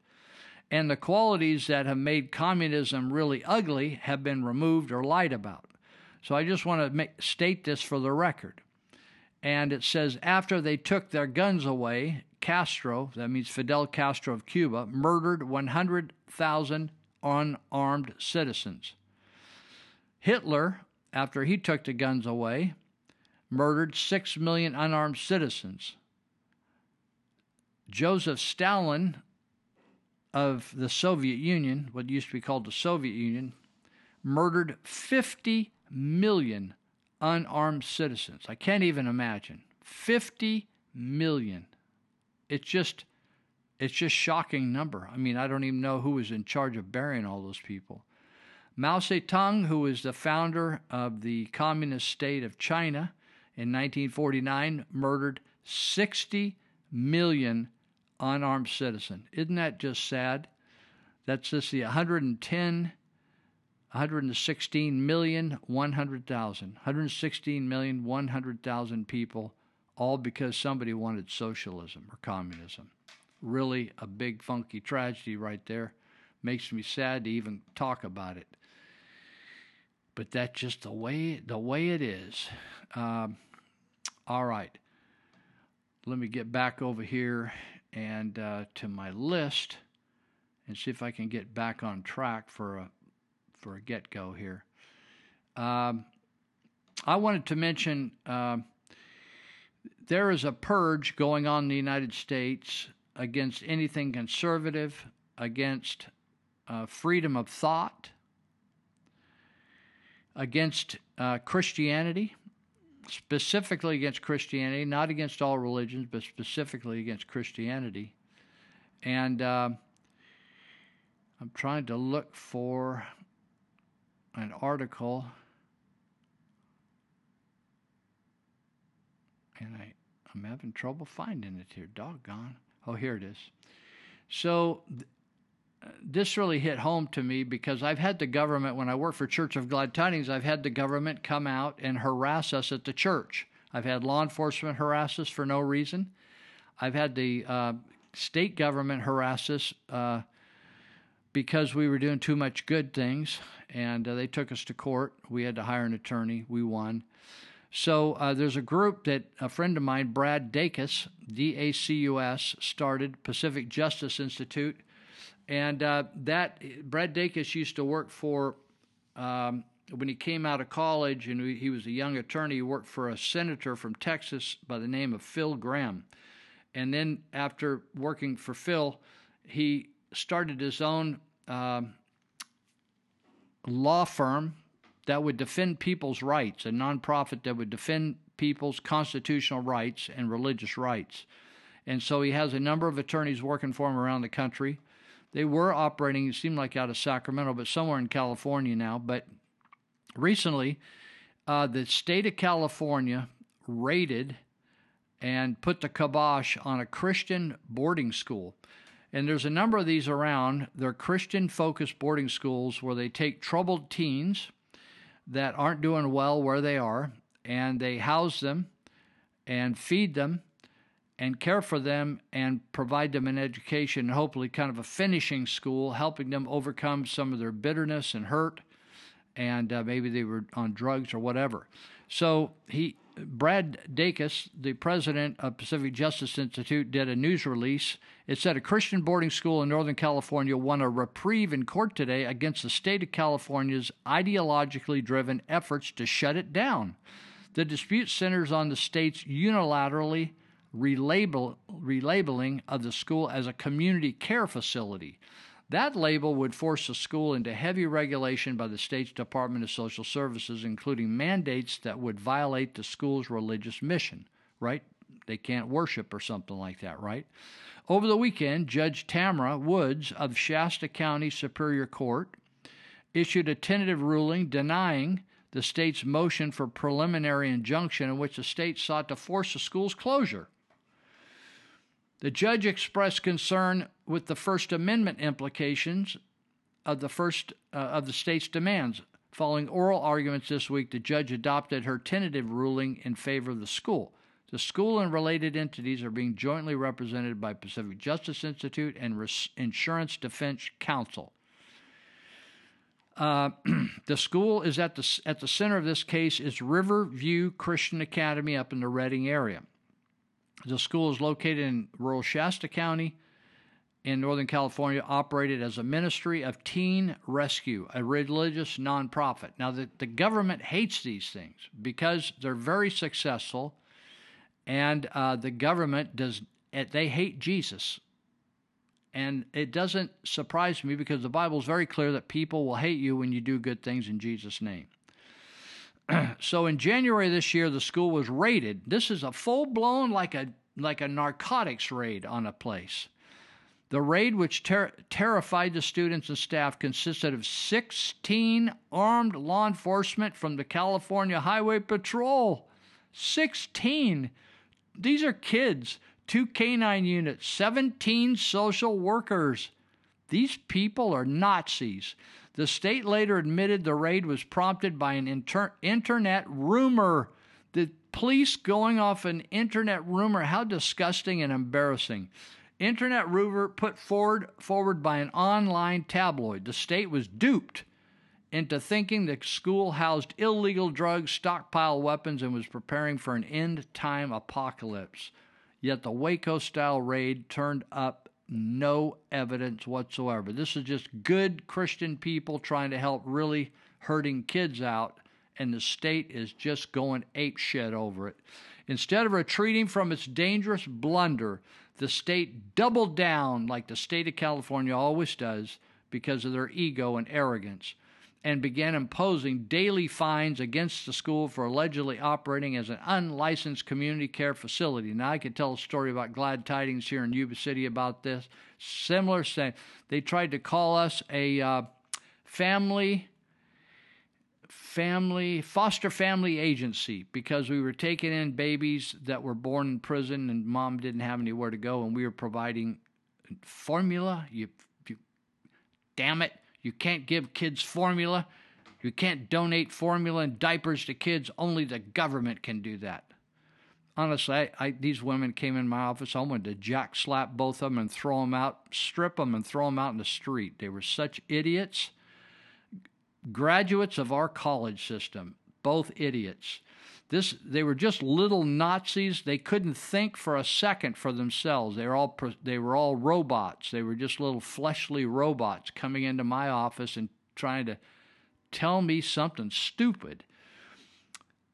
DACA says this is in spite of the fact that the state has confirmed 3 times in 10 years that this school is operating illegally as a school. The school has actually operated as a private school for the past 25 years, filing an annual affidavit with the California Department of Education, as do other private schools and home schools in the state. The state now insists, we've got a moving target, that the school is an illegal, unlicensed community care facility. The school has never thought of itself as a facility like this, which would involve entirely different regulations in a school. Licensing is more than just an administrative headache. It would require the Christian school to relinquish its moral standards. Yeah, you got to let people screw goats and stuff up there and have sex with each other and all that kind of stuff. Normal stuff, like the state of California endorses. For instance, the state requires licensed facilities allow students to have the right to engage in spiritual and sexual exploration, which contradicts the goals of many parents who enroll their kids at RVCA.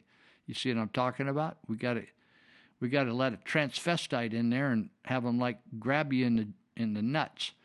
Teen Rescue was founded in 1989 and launched by a guy named Phil Ludwig, and launched the school in 1993. A wildfire, of all things, destroyed its entire campus in Southern California, so it moved up to its present 250-acre location in rural Northern California. The campus includes dorms, classrooms, cafeteria, all the stuff that a school would have. Wouldn't it be wonderful if the state of California wouldn't feature this school and tell what a wonderful thing it is, and thank God for our multiculturalism and our tolerance to allow all things to go on as long as they're providing a good, wholesome atmosphere? But instead, they send like 30 or 40 government employees in to scare the hell out of everybody, harass everybody, and cost everybody a fortune, and take the money that should be used for troubled kids.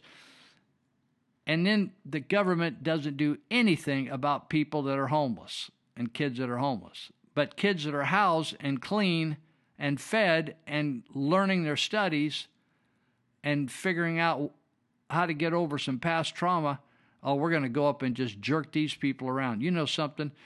One of these days, I hope I'm alive when God just smites this state and just kicks rear in this place. This evil, this isn't like different opinion. Oh, you have a different political persuasion. This is all about evil. It's evil what these people did to these folks up here in Redding. And thank God for Brad Dacus. If you want to you can go to their website, pji.org. They run on donations. Go over if you got some money and you want to help. These guys are defending people all over the United States, and a lot of it's pro bono, or like my Mexican buddies say, Sonny Bono. It's free, in other words, to a lot of people. So donate to them, pji.org. Pacific Justice Institute, Brad Dacus, they would appreciate your help. They are solid gold, these folks. All right, we're going to take a break right now. Let's see, where are we?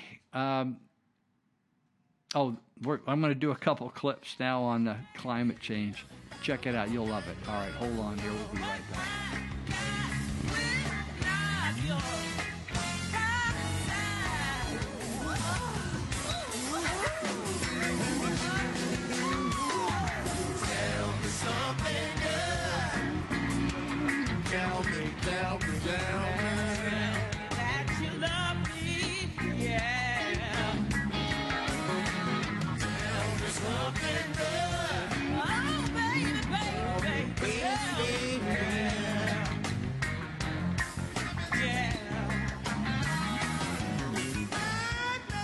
There is, as our chairman pointed out in his introductory remarks earlier, a question without which, if you don't answer this, there is no rational basis whatsoever for taking any action whatsoever to make global warming go away.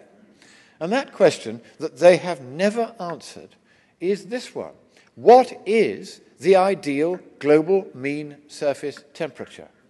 Has any of you seen in any of the prolix, inspisate, tedious reports of the Intergovernmental Panel on Climate Change any estimate of what the ideal global mean surface temperature is? I do not see any hands. Has anyone ever seen any estimate in any scientific paper or from any, even of the various pressure groups, of what the ideal global temperature is? I still see no hands. And that tells you all that you need to know about whether this subject is an economic subject and a scientific subject where it is necessary for us to act, or whether it is a purely political subject in which the totalitarian faction has seized upon it to try to make us feel guilty and to end up destroying Western freedom, prosperity, and independence. That's what this is all about. Because if you don't answer that question, there is no rational basis for action. It's Thanksgiving season. Let's look at 10 facts climate alarmists don't want us to be grateful for. You won't see this on CNN. Number 9, rising life expectancy. In 1950, global life expectancy was 48 years. By 2015, life expectancy increased to 71.4 years. Many climate activists claim higher temperatures lead to increasing deaths from malaria. Malaria deaths are down 62%. Living longer, healthier lives is another climate boon we can be thankful for. Here we go, babe. Easy, ready, rhythm, overtime. Where does it stop? Where do you dare me to draw the line? You got the body, now you want my soul. Don't even think about it, say no, go. Yeah, I'll do anything that you want me to. All right. Hey, we talked about last week, we talked about the Sutter and Yuba County are taking another shot at passing ordinances to just get back to normal, where people would just follow the law and quit pooping and peeing and shooting drugs and socking people and stealing their stuff and ripping people off, vandalizing, right? And get the cops and sheriff's deputies back enforcing the law, right? That's what they're doing. And so I wrote an article. It should be posted with this, and I wrote a little bit about it last week. It's at the website. They'll be at the website at territorialdispatch.com. .biz, B-I-Z, territorialdispatch.biz. Well, you can get the articles at territorialdispatch.biz, or you can get everything at articles and podcast at nohostagesradio.com. So anyway, I wrote about this situation, what we have. You know, euphemisms are trying to say something without saying the truth about it, right? If a person dies, instead of saying he's dead or he died, we say, well, we lost him or he passed away. We call abortion, where they rip apart a child or poison him to death, we call it Planned Parenthood, right? So we have all these various euphemisms that we use to not describe what we really want to describe. And so instead of saying, because we can't talk plainly or in truth, because we're now, so many people are in the bondage and chaos of being politically correct. So we can't say things as they are. At least a lot of people can't. They get their feelings hurt, and they are living a lie. So if you live a lie, you just got to keep telling. You know, if you start telling lies, then you got to keep track of all the lies you're telling, so you keep covering for your lies. And so the whole concept of people that are homeless, that the only problem people that are homeless have is they don't have a home. But when you really think about it, having a home is the conclusion or the fruit of making lots of right decisions in your life. Some of it's making choices like deferred gratification. Like you don't spend all your money today because you want to set it aside because you got a bill tomorrow or next week or 2 weeks when you get paid, right? You got rents coming up, PG&E bills coming up, water bills coming up, insurance is coming up, car payments coming up. So ending up in the river bottoms is a consequence of a lot of bad decisions. And please don't be under the impression, well, it was just a big tragedy that happened. They were right in the middle of operating on somebody. They were a high-priced doctor, and then the next day they were in the river bottoms, or they were a great attorney, and the next day they were in the river bottoms, or they were a real estate guy, and the next day they were in the river bottoms. No. They usually got on drugs and alcohol, and then they ended up losing everything, or ripped somebody off, and then they ended up in the river bottoms through a series of losses. So the term homelessness is a euphemism. What we have in the river bottoms are addicts and alcoholics. Are 100% of them that? Nope, there's some puppies down there too, and there's some cats. But almost everybody say, well, what about the mentally ill?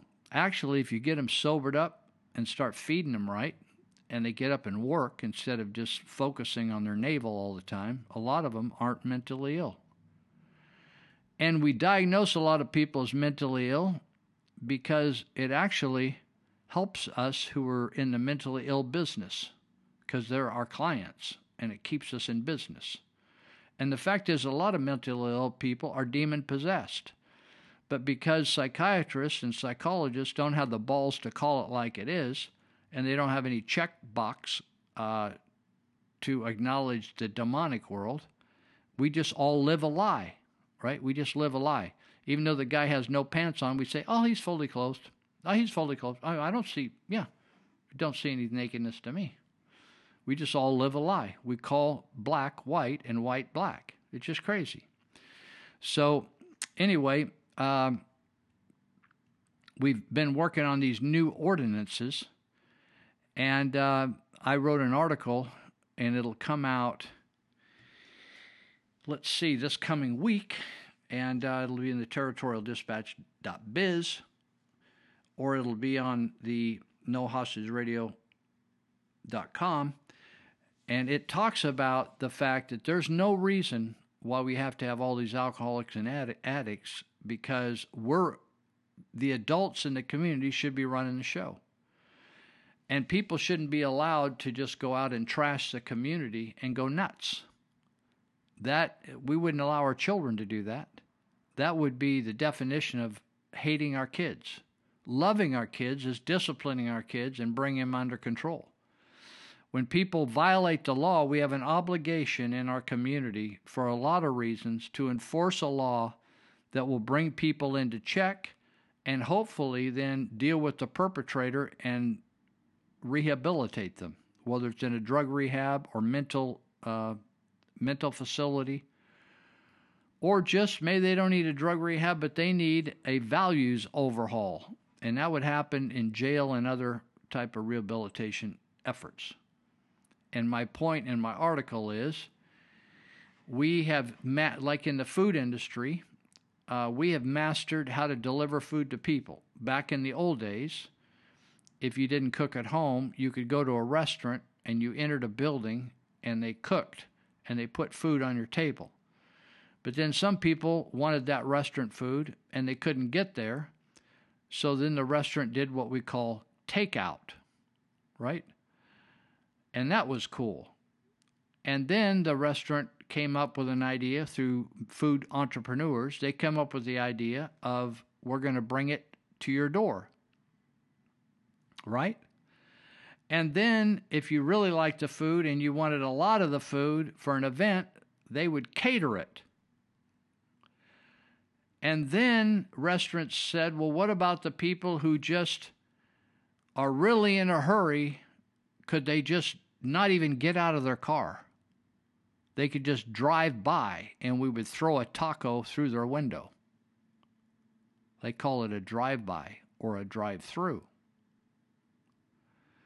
We have all these ways, and actually now we deliver meals routinely. Even if you don't order it, you just order it to come like so many meals every once in a while. They're frozen. They come, or they're fresh. They come in the mail. And you can get food that way. Now, it's interesting that we can do all of that with food, but with addicts and alcoholics, we just are totally perplexed. People come to the ER and they just give them a little treatment and they let them go. They don't even address holistically the problems of the person and get them into a rehab right then.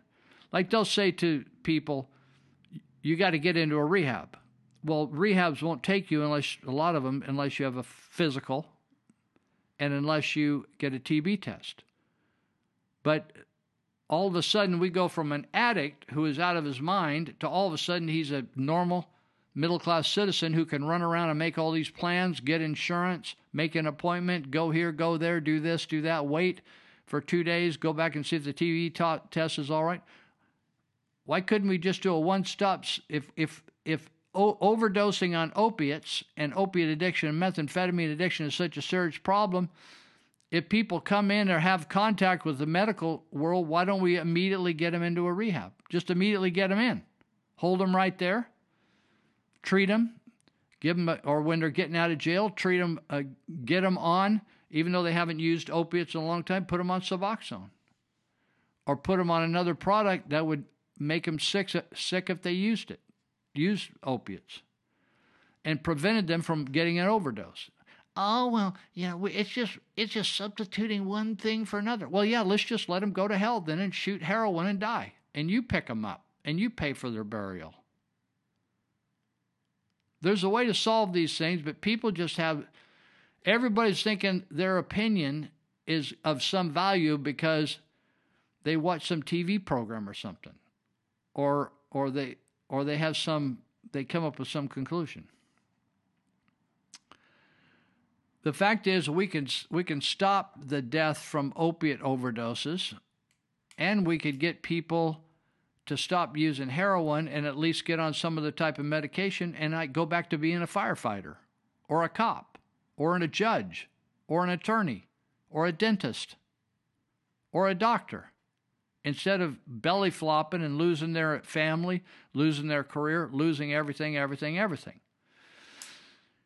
So the other day I was talking to a very successful woman, a counselor, and nationally renowned author and counselor, came to my house to meet with me. And she said she was not familiar with this community. She said, "Oh, do you have a big problem with homelessness down there?" I said, "We have a huge problem." She was shocked. She said, "What are you going to do about it?"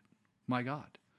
I said, "Well, it'd be easy to solve, but the people at the top aren't very smart. And they're always trying to look out for themselves rather than broken people."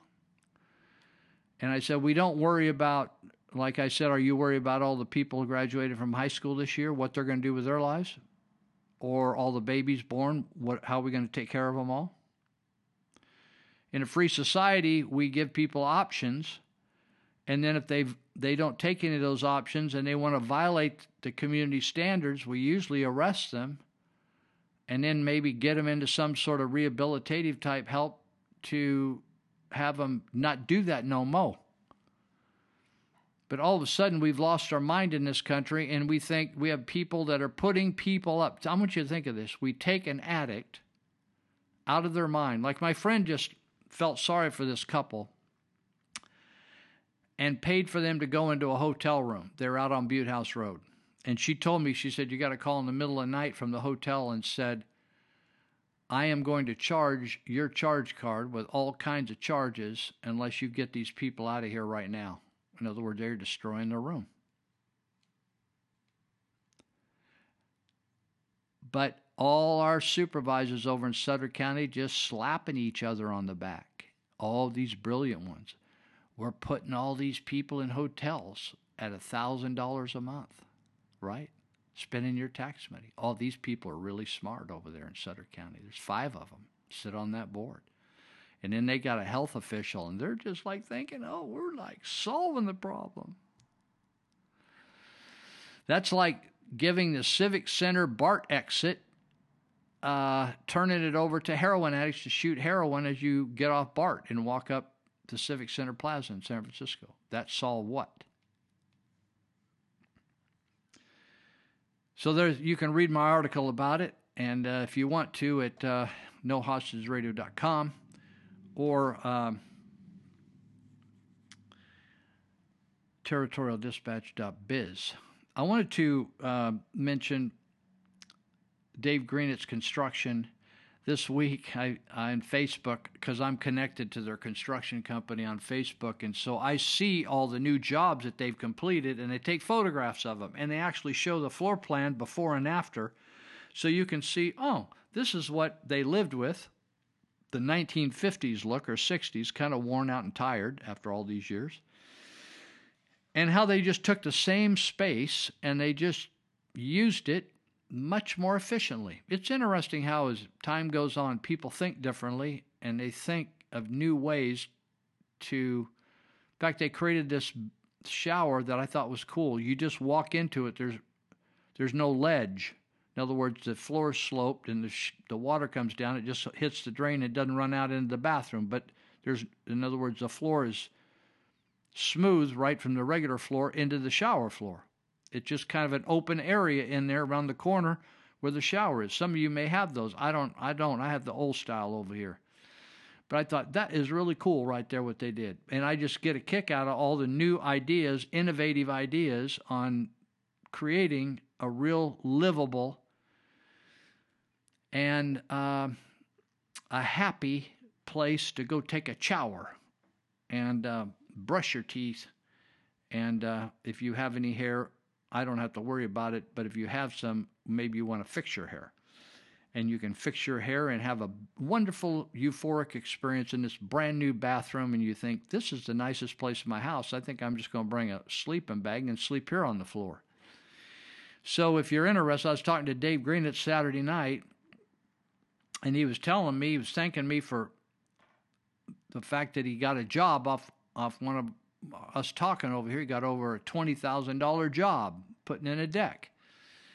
And I said, well, Dave, you did, you're doing, it's your reputation that's doing all the work. I'm just talking for a sandwich, So, but if you own a home, it's expensive to make the repairs on a home or upgrade a home. And so, it would be a real bummer if you chose the wrong person to do a remodel for you if they didn't know what they were doing, or if it just turned out bad. It was a bad idea, and they didn't know any better to tell you.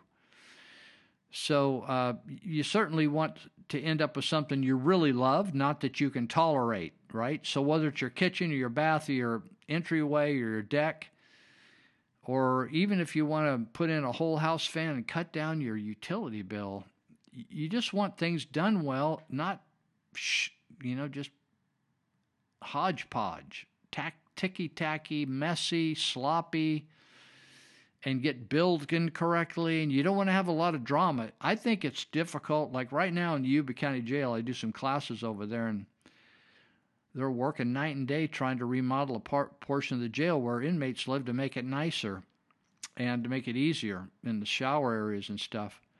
And it's just a mess, It's just a mess when you do construction. Just all this fine dust that gets all over everywhere, and it's a real inconvenience. So you want somebody that can come in and do it quickly, efficiently, keep the place clean as possible.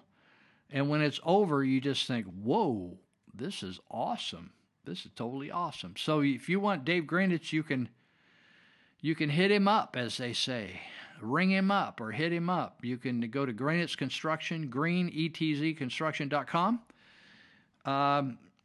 Or you can go to Dave Greenitz Construction on Facebook.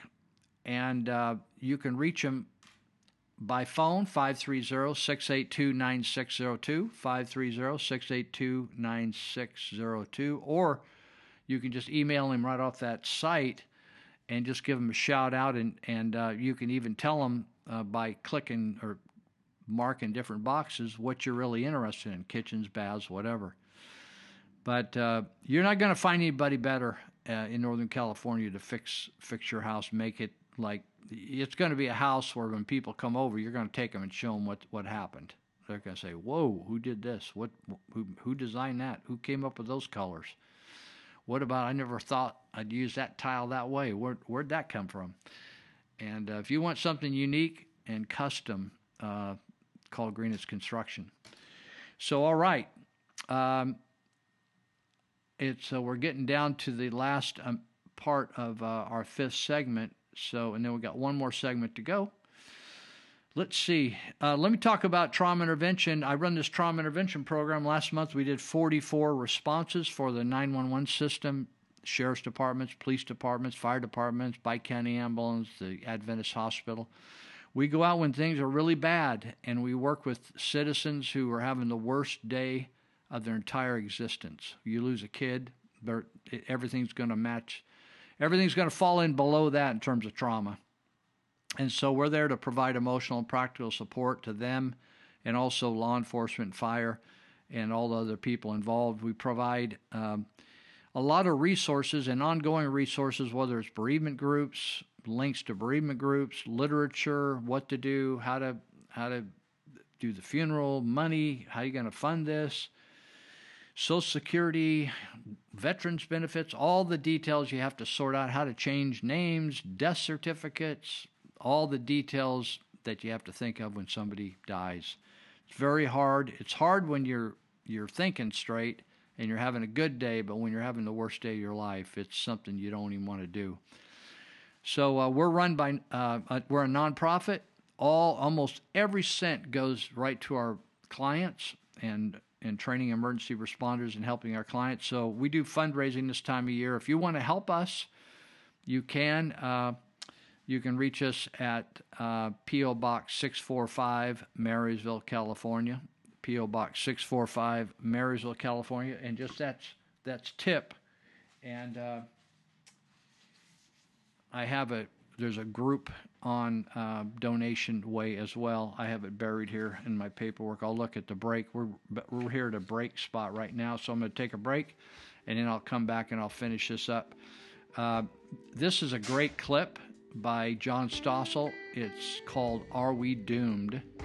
And then I'll be right back. We'll wrap up our last 20-minute segment for this week.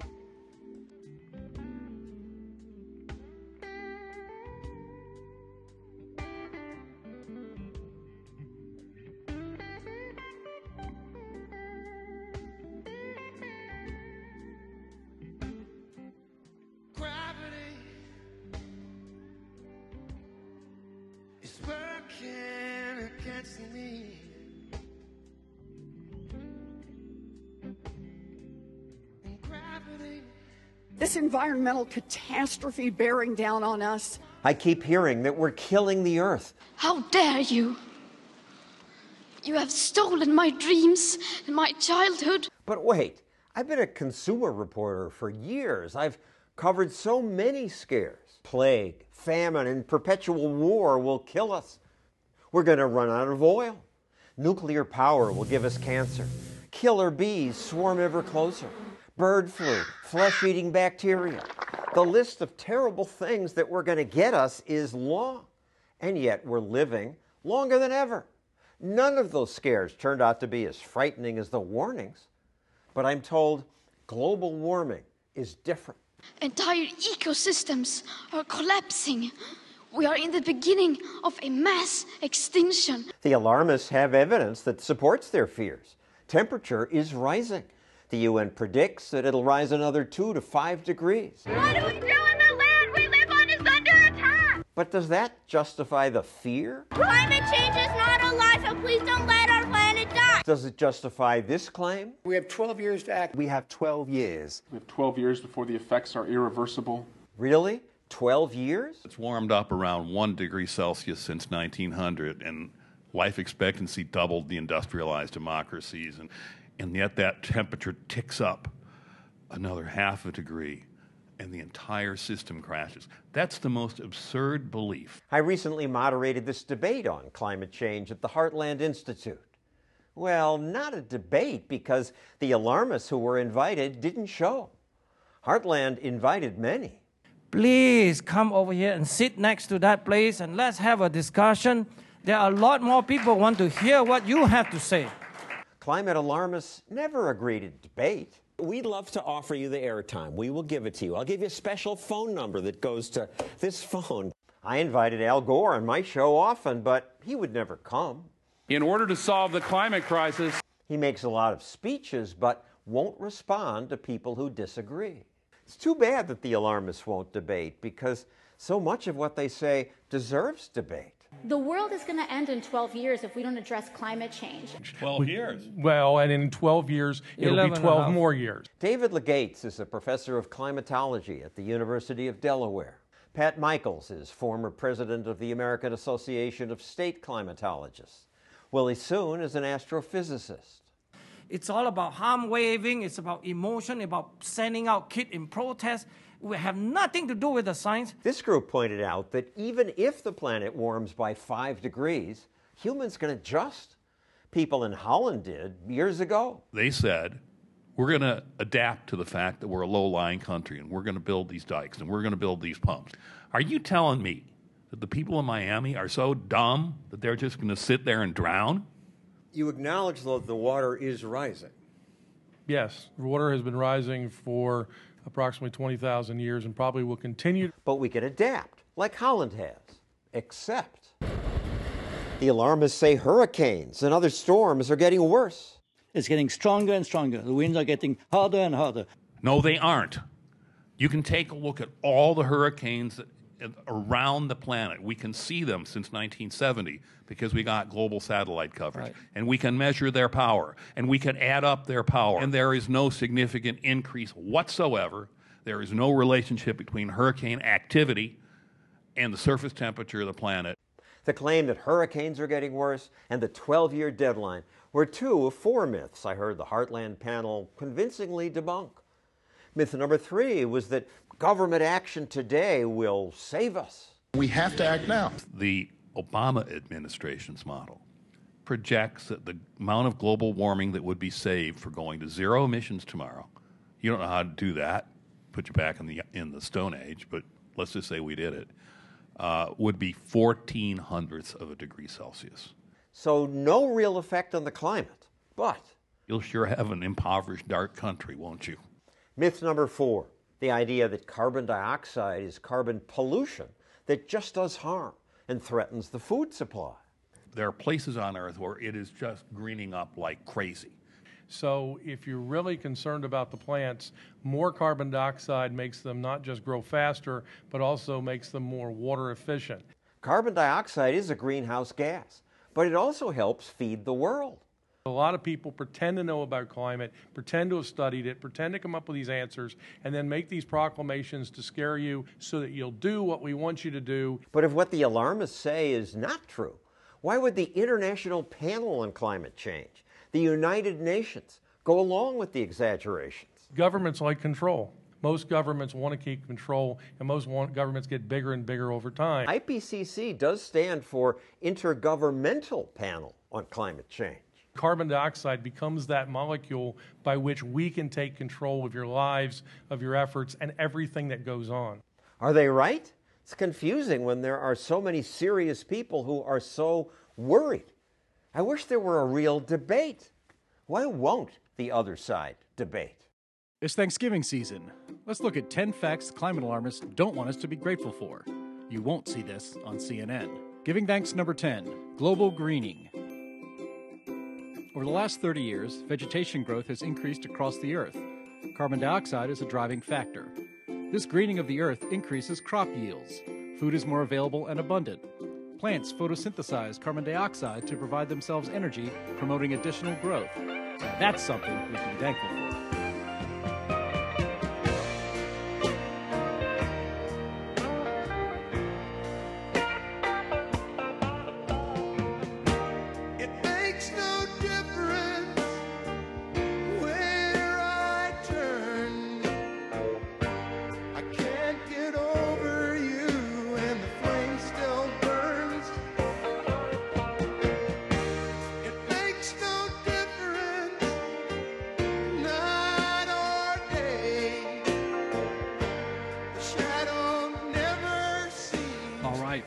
Okay, this is our last segment for this 34th episode of No Hostages Radio. And before we broke, I was looking for the donation deal. If you didn't want to send a check to TIP, Trauma Intervention, P.O. Box 645, Marysville 95901, an option to that, if you're gone paperless, is you can go to GoFundMe.com/tip 2020. GoFundMe, all one word, .com/tip 2020, all one word. And you can give there. Why give to TIP? It's local. If you're local here, it's local. And all the money stays here, and it helps all your local citizens of all flavors, no matter what their situation is. We help everybody. And all the people that are involved in it are local people, Yuba Sutter people, so you're supporting them. And, a lot of times people give to nonprofits, and a lot of the money either doesn't get to what you think you're giving for, or a huge amount goes to pay people $100, $200, $300, $400, $500, $600,000 a year for be the CEO or or CAO or CFO of the organization. Here, we're not paying anybody that. So if you want to, and also it's connected to police and fire and the hospital. If you believe in those things, like to support those things, we take a lot of pressure off them by handling some of the more gnarly situations. And while they do the rescuing and fighting the fire or cleaning off the roadway or cutting people out of a car or doing CPR, opening somebody's chest up to try to save their life, we get involved with working with all the family members. So if you'd like to help us, we could use some help. And this is our 25th year. We've done over 11,000 911 calls. And we contribute about, if we look at service hours times the annual what the federal government estimates is the value of a volunteer, we contribute almost $1 million a year in public service to the Yuba Sutter County's area. So again, you could help us at P.O. Box 645, Marysville, California 95901. Or you can do the electronic and just go to gofundme.com/tip 2020. Okay? So we'll go on and get on to something else. I wanted to bring something up that's just fascinating to me. And let me see if I can find it on my phone here, because someone sent me over the information. And do you remember when there was a baker that bakes pies and cakes and stuff, right? And the baker, I don't know if it was up in Oregon, doesn't matter where they are, it's in the United States. And the baker was asked to bake a wedding cake for a homosexual couple. And he had served the homosexual community with all kinds of pastries before and served everybody. But because he happened to be a Christian and just simply didn't believe, he wasn't against people of same sex having a relationship. But he didn't want to make a wedding cake for them. And so he declined, and they sued him. Now, they could have gone to a bakery that didn't have any problem with that, and they chose not to go to a bakery that was, say, a Muslim bakery that also would decline that. And it really keeps coming back, when you come to think of it, that it's a Christian thing. And people, Jesus said, people are going to hate you because of me. And so there's haters out there. And so also this has happened with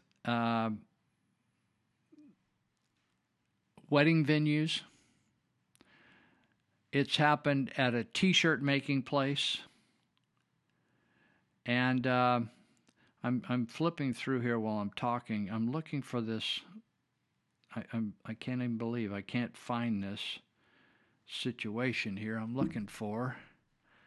And so this T-shirt maker, this wedding venue people, and a couple different bakery operations have been affected where the homosexual community has taken them to court. And and then sued them, and under Obama, the government continued to find them at fault and forced them to pay money to the homosexual community or to these people because they decided they don't want to serve them. So, have you ever had a company decide they don't want to do business with you or decline the contract? I was talking to Dave Greenitz, who I was just talking about earlier, his construction company, and he says, Lou, I get some jobs. He said, I'm very busy, so I get some jobs that I look at and I decide not to bid because I just don't want to do the job. It doesn't fit right into our perfect, what we think is best for us, so I turned down the job. So people turn down jobs all the time, right? And they say, oh, I don't want to do that, or I don't want to do that job, right? And we don't make a big deal about it in many areas, but all of a sudden, if it's a Christian baker, these are all just dealing with Christians, and there's no other religious issues, right? And I've had insurance companies where I've gotten in a lot of car crashes or tickets and car crashes, without going into all the gory details, that they didn't cancel my insurance, but they raised the price up so high that it became prohibitive to stick with them, so I switched insurance companies. Now, that can also happen if you have a big claim, like a big fire or something. They could cancel you, right? It happens all the time, right? So my friend contacted me, and but I can't find it on my phone. It's crazy. I'm losing my mind today. But I can quote it to you.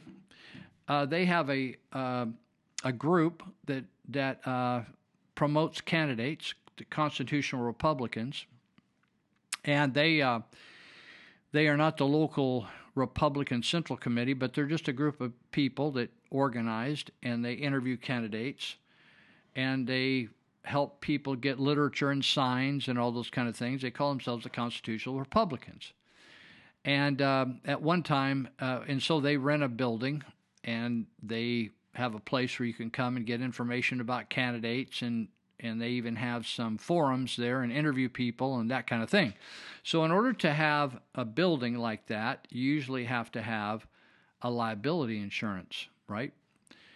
Usually the landlord, who may rent it to you for 1 or 2 or 3 months because it's political, they want you to carry a basic policy for liability. Makes sense, right? And so they carried this policy with State Farm, the local State Farm agent here in Yuba Sutter, one of them. There's many of them. And but this same group also did a talk show at one time on KMYC, like I used to do a talk show. And they did that for a while, and then they quit. And then they now do a little talk thing that they record, and they live stream on Facebook.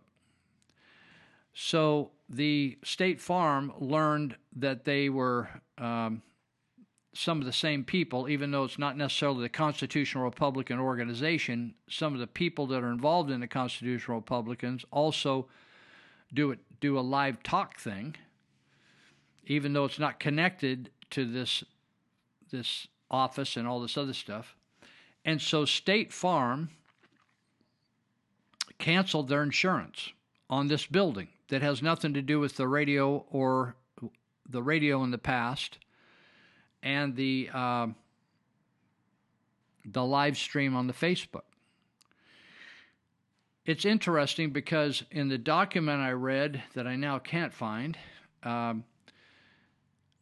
says that because you do this talk show and it's one-sided, in other words, you're for the Republicans, we're canceling you. Now they have, in my view, I think private businesses should have a right to decline to do business with folks. Now recently, people have been boycotting Chick-fil-A. The left has been boycotting and doing all kinds of stuff because they claim, oh, well, they're not into, in other words, if you're into traditional marriage, you're a racist. Everybody's a racist now if you don't believe like the woke people. So I believe that in a like it used to be in restaurants, they used to have signs: no shirt, no shoes, no service. They have a right to decline service. I don't even know whether they can decline service anymore. Maybe they can, maybe they can't. But it seems like the government is picking and choosing, and when it seems like they're anti-Christian and anti-conservative. So State Farm now has taken a stand that in their situation, even though they told State Farm the Constitutional Republican effort is totally separate from anything we do as private individuals together on Facebook. But nonetheless, they canceled them and said and kept saying in this document that it was sent to them that because they do a talk show, and it is, I'm trying to find this, doggone it, crazy, I can't find this. Because they do this talk show, they're not going to insure them. Here it is right here, I found it. Thank you, Jesus. Because I wanted to read this to you. Because I think it's fascinating. And I don't necessarily have a problem with this, but I need to dial this all in. I'm going to finish up by talking about this. It says State Farm General Insurance Company is unable to provide the coverage you requested in your application because the business sponsors a radio talk show and will work against those not for the Republican Party. Is that unbelievable? That's unbelievable. They put it in writing. It's right here, November 14, 2019. It says business sponsors a radio talk show and will work against those not for the Republican Party. As a result, your policy will be canceled, right? So, anyway, it says if you can't find any coverage, here's a reference to this outfit, like a statewide outfit to help you get coverage. So, do you think people have a right to refuse service? My feeling is in a society, people have a right to refuse service, and I have a right to not do business with State Farm anymore. You see what I'm saying? It goes both ways. It's okay. In other words, it's disappointing that State Farm would not. This doesn't have anything to do with homosexuality or sexuality or transsexuality or having sex with a donkey. This has to do with because they are, and it isn't even the constitutional Republicans going over and doing the same organization doing the program. It's just like, for instance, if you're over here and you work for the hospital, but then you're a Little League coach, but the fact that you work for the hospital is a problem being a Little League coach. It's just like, say what? How does the two conflict? So State Farm has declined them. That's nice to know because I wouldn't want to, personally, I'm not going to get all worked up about it, but I'm not going to do business with State Farm Insurance locally or extra locally because of their stance against people that support the Republican Party or conservative causes. It doesn't mean they hate liberals.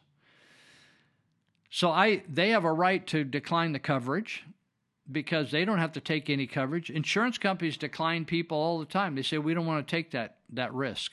We don't want that coverage, right? But now they're doing it on politics, you see? It's the same way that people say, they said, well, California said you're not going to be allowed to stay in a Trump hotel when you go to that city, right? You're not going to be, if you work for the state of California, you can't go to that state and do any conferences down there because they're pro-life, right? That's the state of California. Well, I have the right, if I was from out of this state and California did that, I have the right to not go to California. I can just say I'm not going to spend my money in California. I can say I'm not going to spend my money at State Farm, right?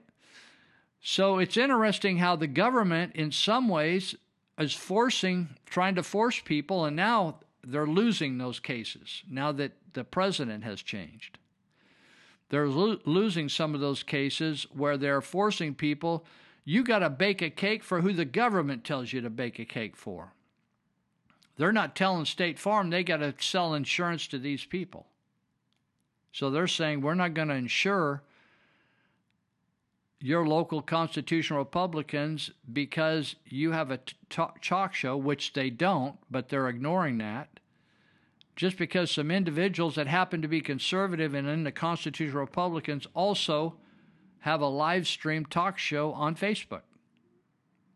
So therefore, they're going to boycott them. Now, that's the same thing that, now I think that State Farm has a right to do this, but also it tells me, it gives me a signal on who I want to do business with, you see? And so the LGBTXYM, OMG, all that stuff, those people are going to one business after another business and after another business, and it isn't about tolerance. It's about, we're going to shove this down your throat, and unless you believe in transsexuals and you're okay with it and you're not willing to promote it, we're going to file a lawsuit against you. Right? So you see this all over on the left. The tolerant, quote-unquote, tolerant left are continually abusing the right of people to make choices. And so they go and say, well, the state of California says, we're not going to attend any events in any of these states that are pro-life, that have these pro-life laws now. And we're not going to allow any of our people to stay anything that has anything to do with the President of the United States because we hate the President of the United States, right? So now we have State Farm saying we're not going to do any business with anything having to do with influencing people to be conservative. You see that? That's okay. It's okay with me. I don't like, right now they're going after Chick-fil-A because they support the Salvation Army. And then they're saying the Salvation Army does not support homosexuals, which is a lie. And unfortunately, now Chick-fil-A has been influenced to withdraw their money from people like the Salvation Army and other Christian nonprofits because they think they want to be free from the appearance of evil, right? So it's an interesting thing. If you have, there's a lot of insurance companies out there. It'd be interesting to see what others would do. I don't know where the constitutional republics are going to try to get their insurance from, but it's a heads up for you guys. If you have State Farm insurance and you're Christian or conservative, I would look for another insurance carrier. I'm not trying to organize a boycott against them, but it's just like when you get to vote every 2 to 4 years. But and that's a huge right, and it's very powerful. But let me tell you this, every time you spend $1, you're voting. When you go to one coffee outlet versus another one, you're voting. And you're rewarding those people that treat you well and stand up for causes you believe in. You treat them by rewarding them with finances, and they give you a cup of coffee or give you a sandwich or something, right? You eat at their place. And the left has been doing this with intensity for years. But you don't need to organize a boycott. You don't need to picket. You can simply spend your money where you feel it's doing some real good. And State Farm is saying we don't want to support anybody that is supporting conservative causes. That's what they're really saying by this letter to the constitutional Republicans of Sutter County.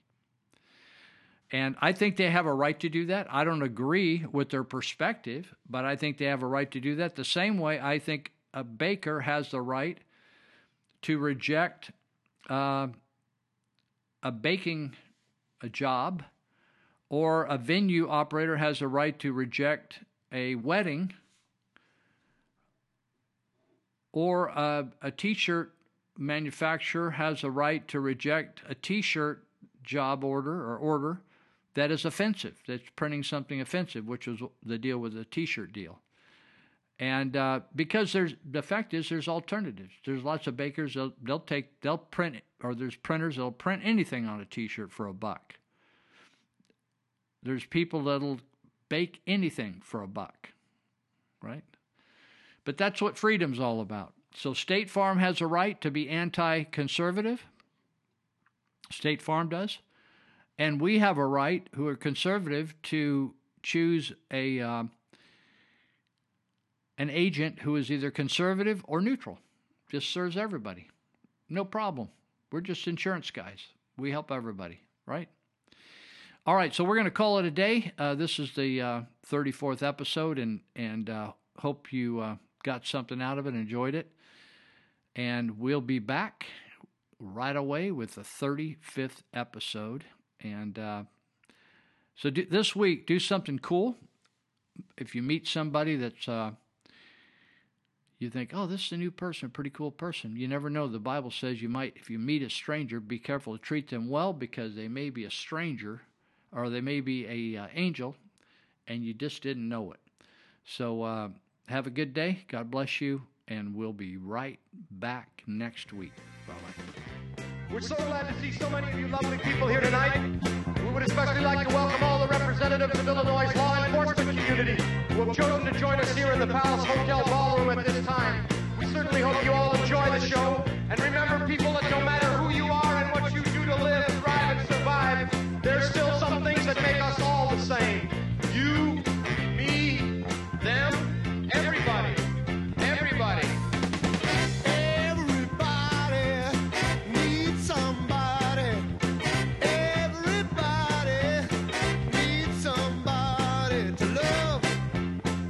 Someone to love, sweetheart.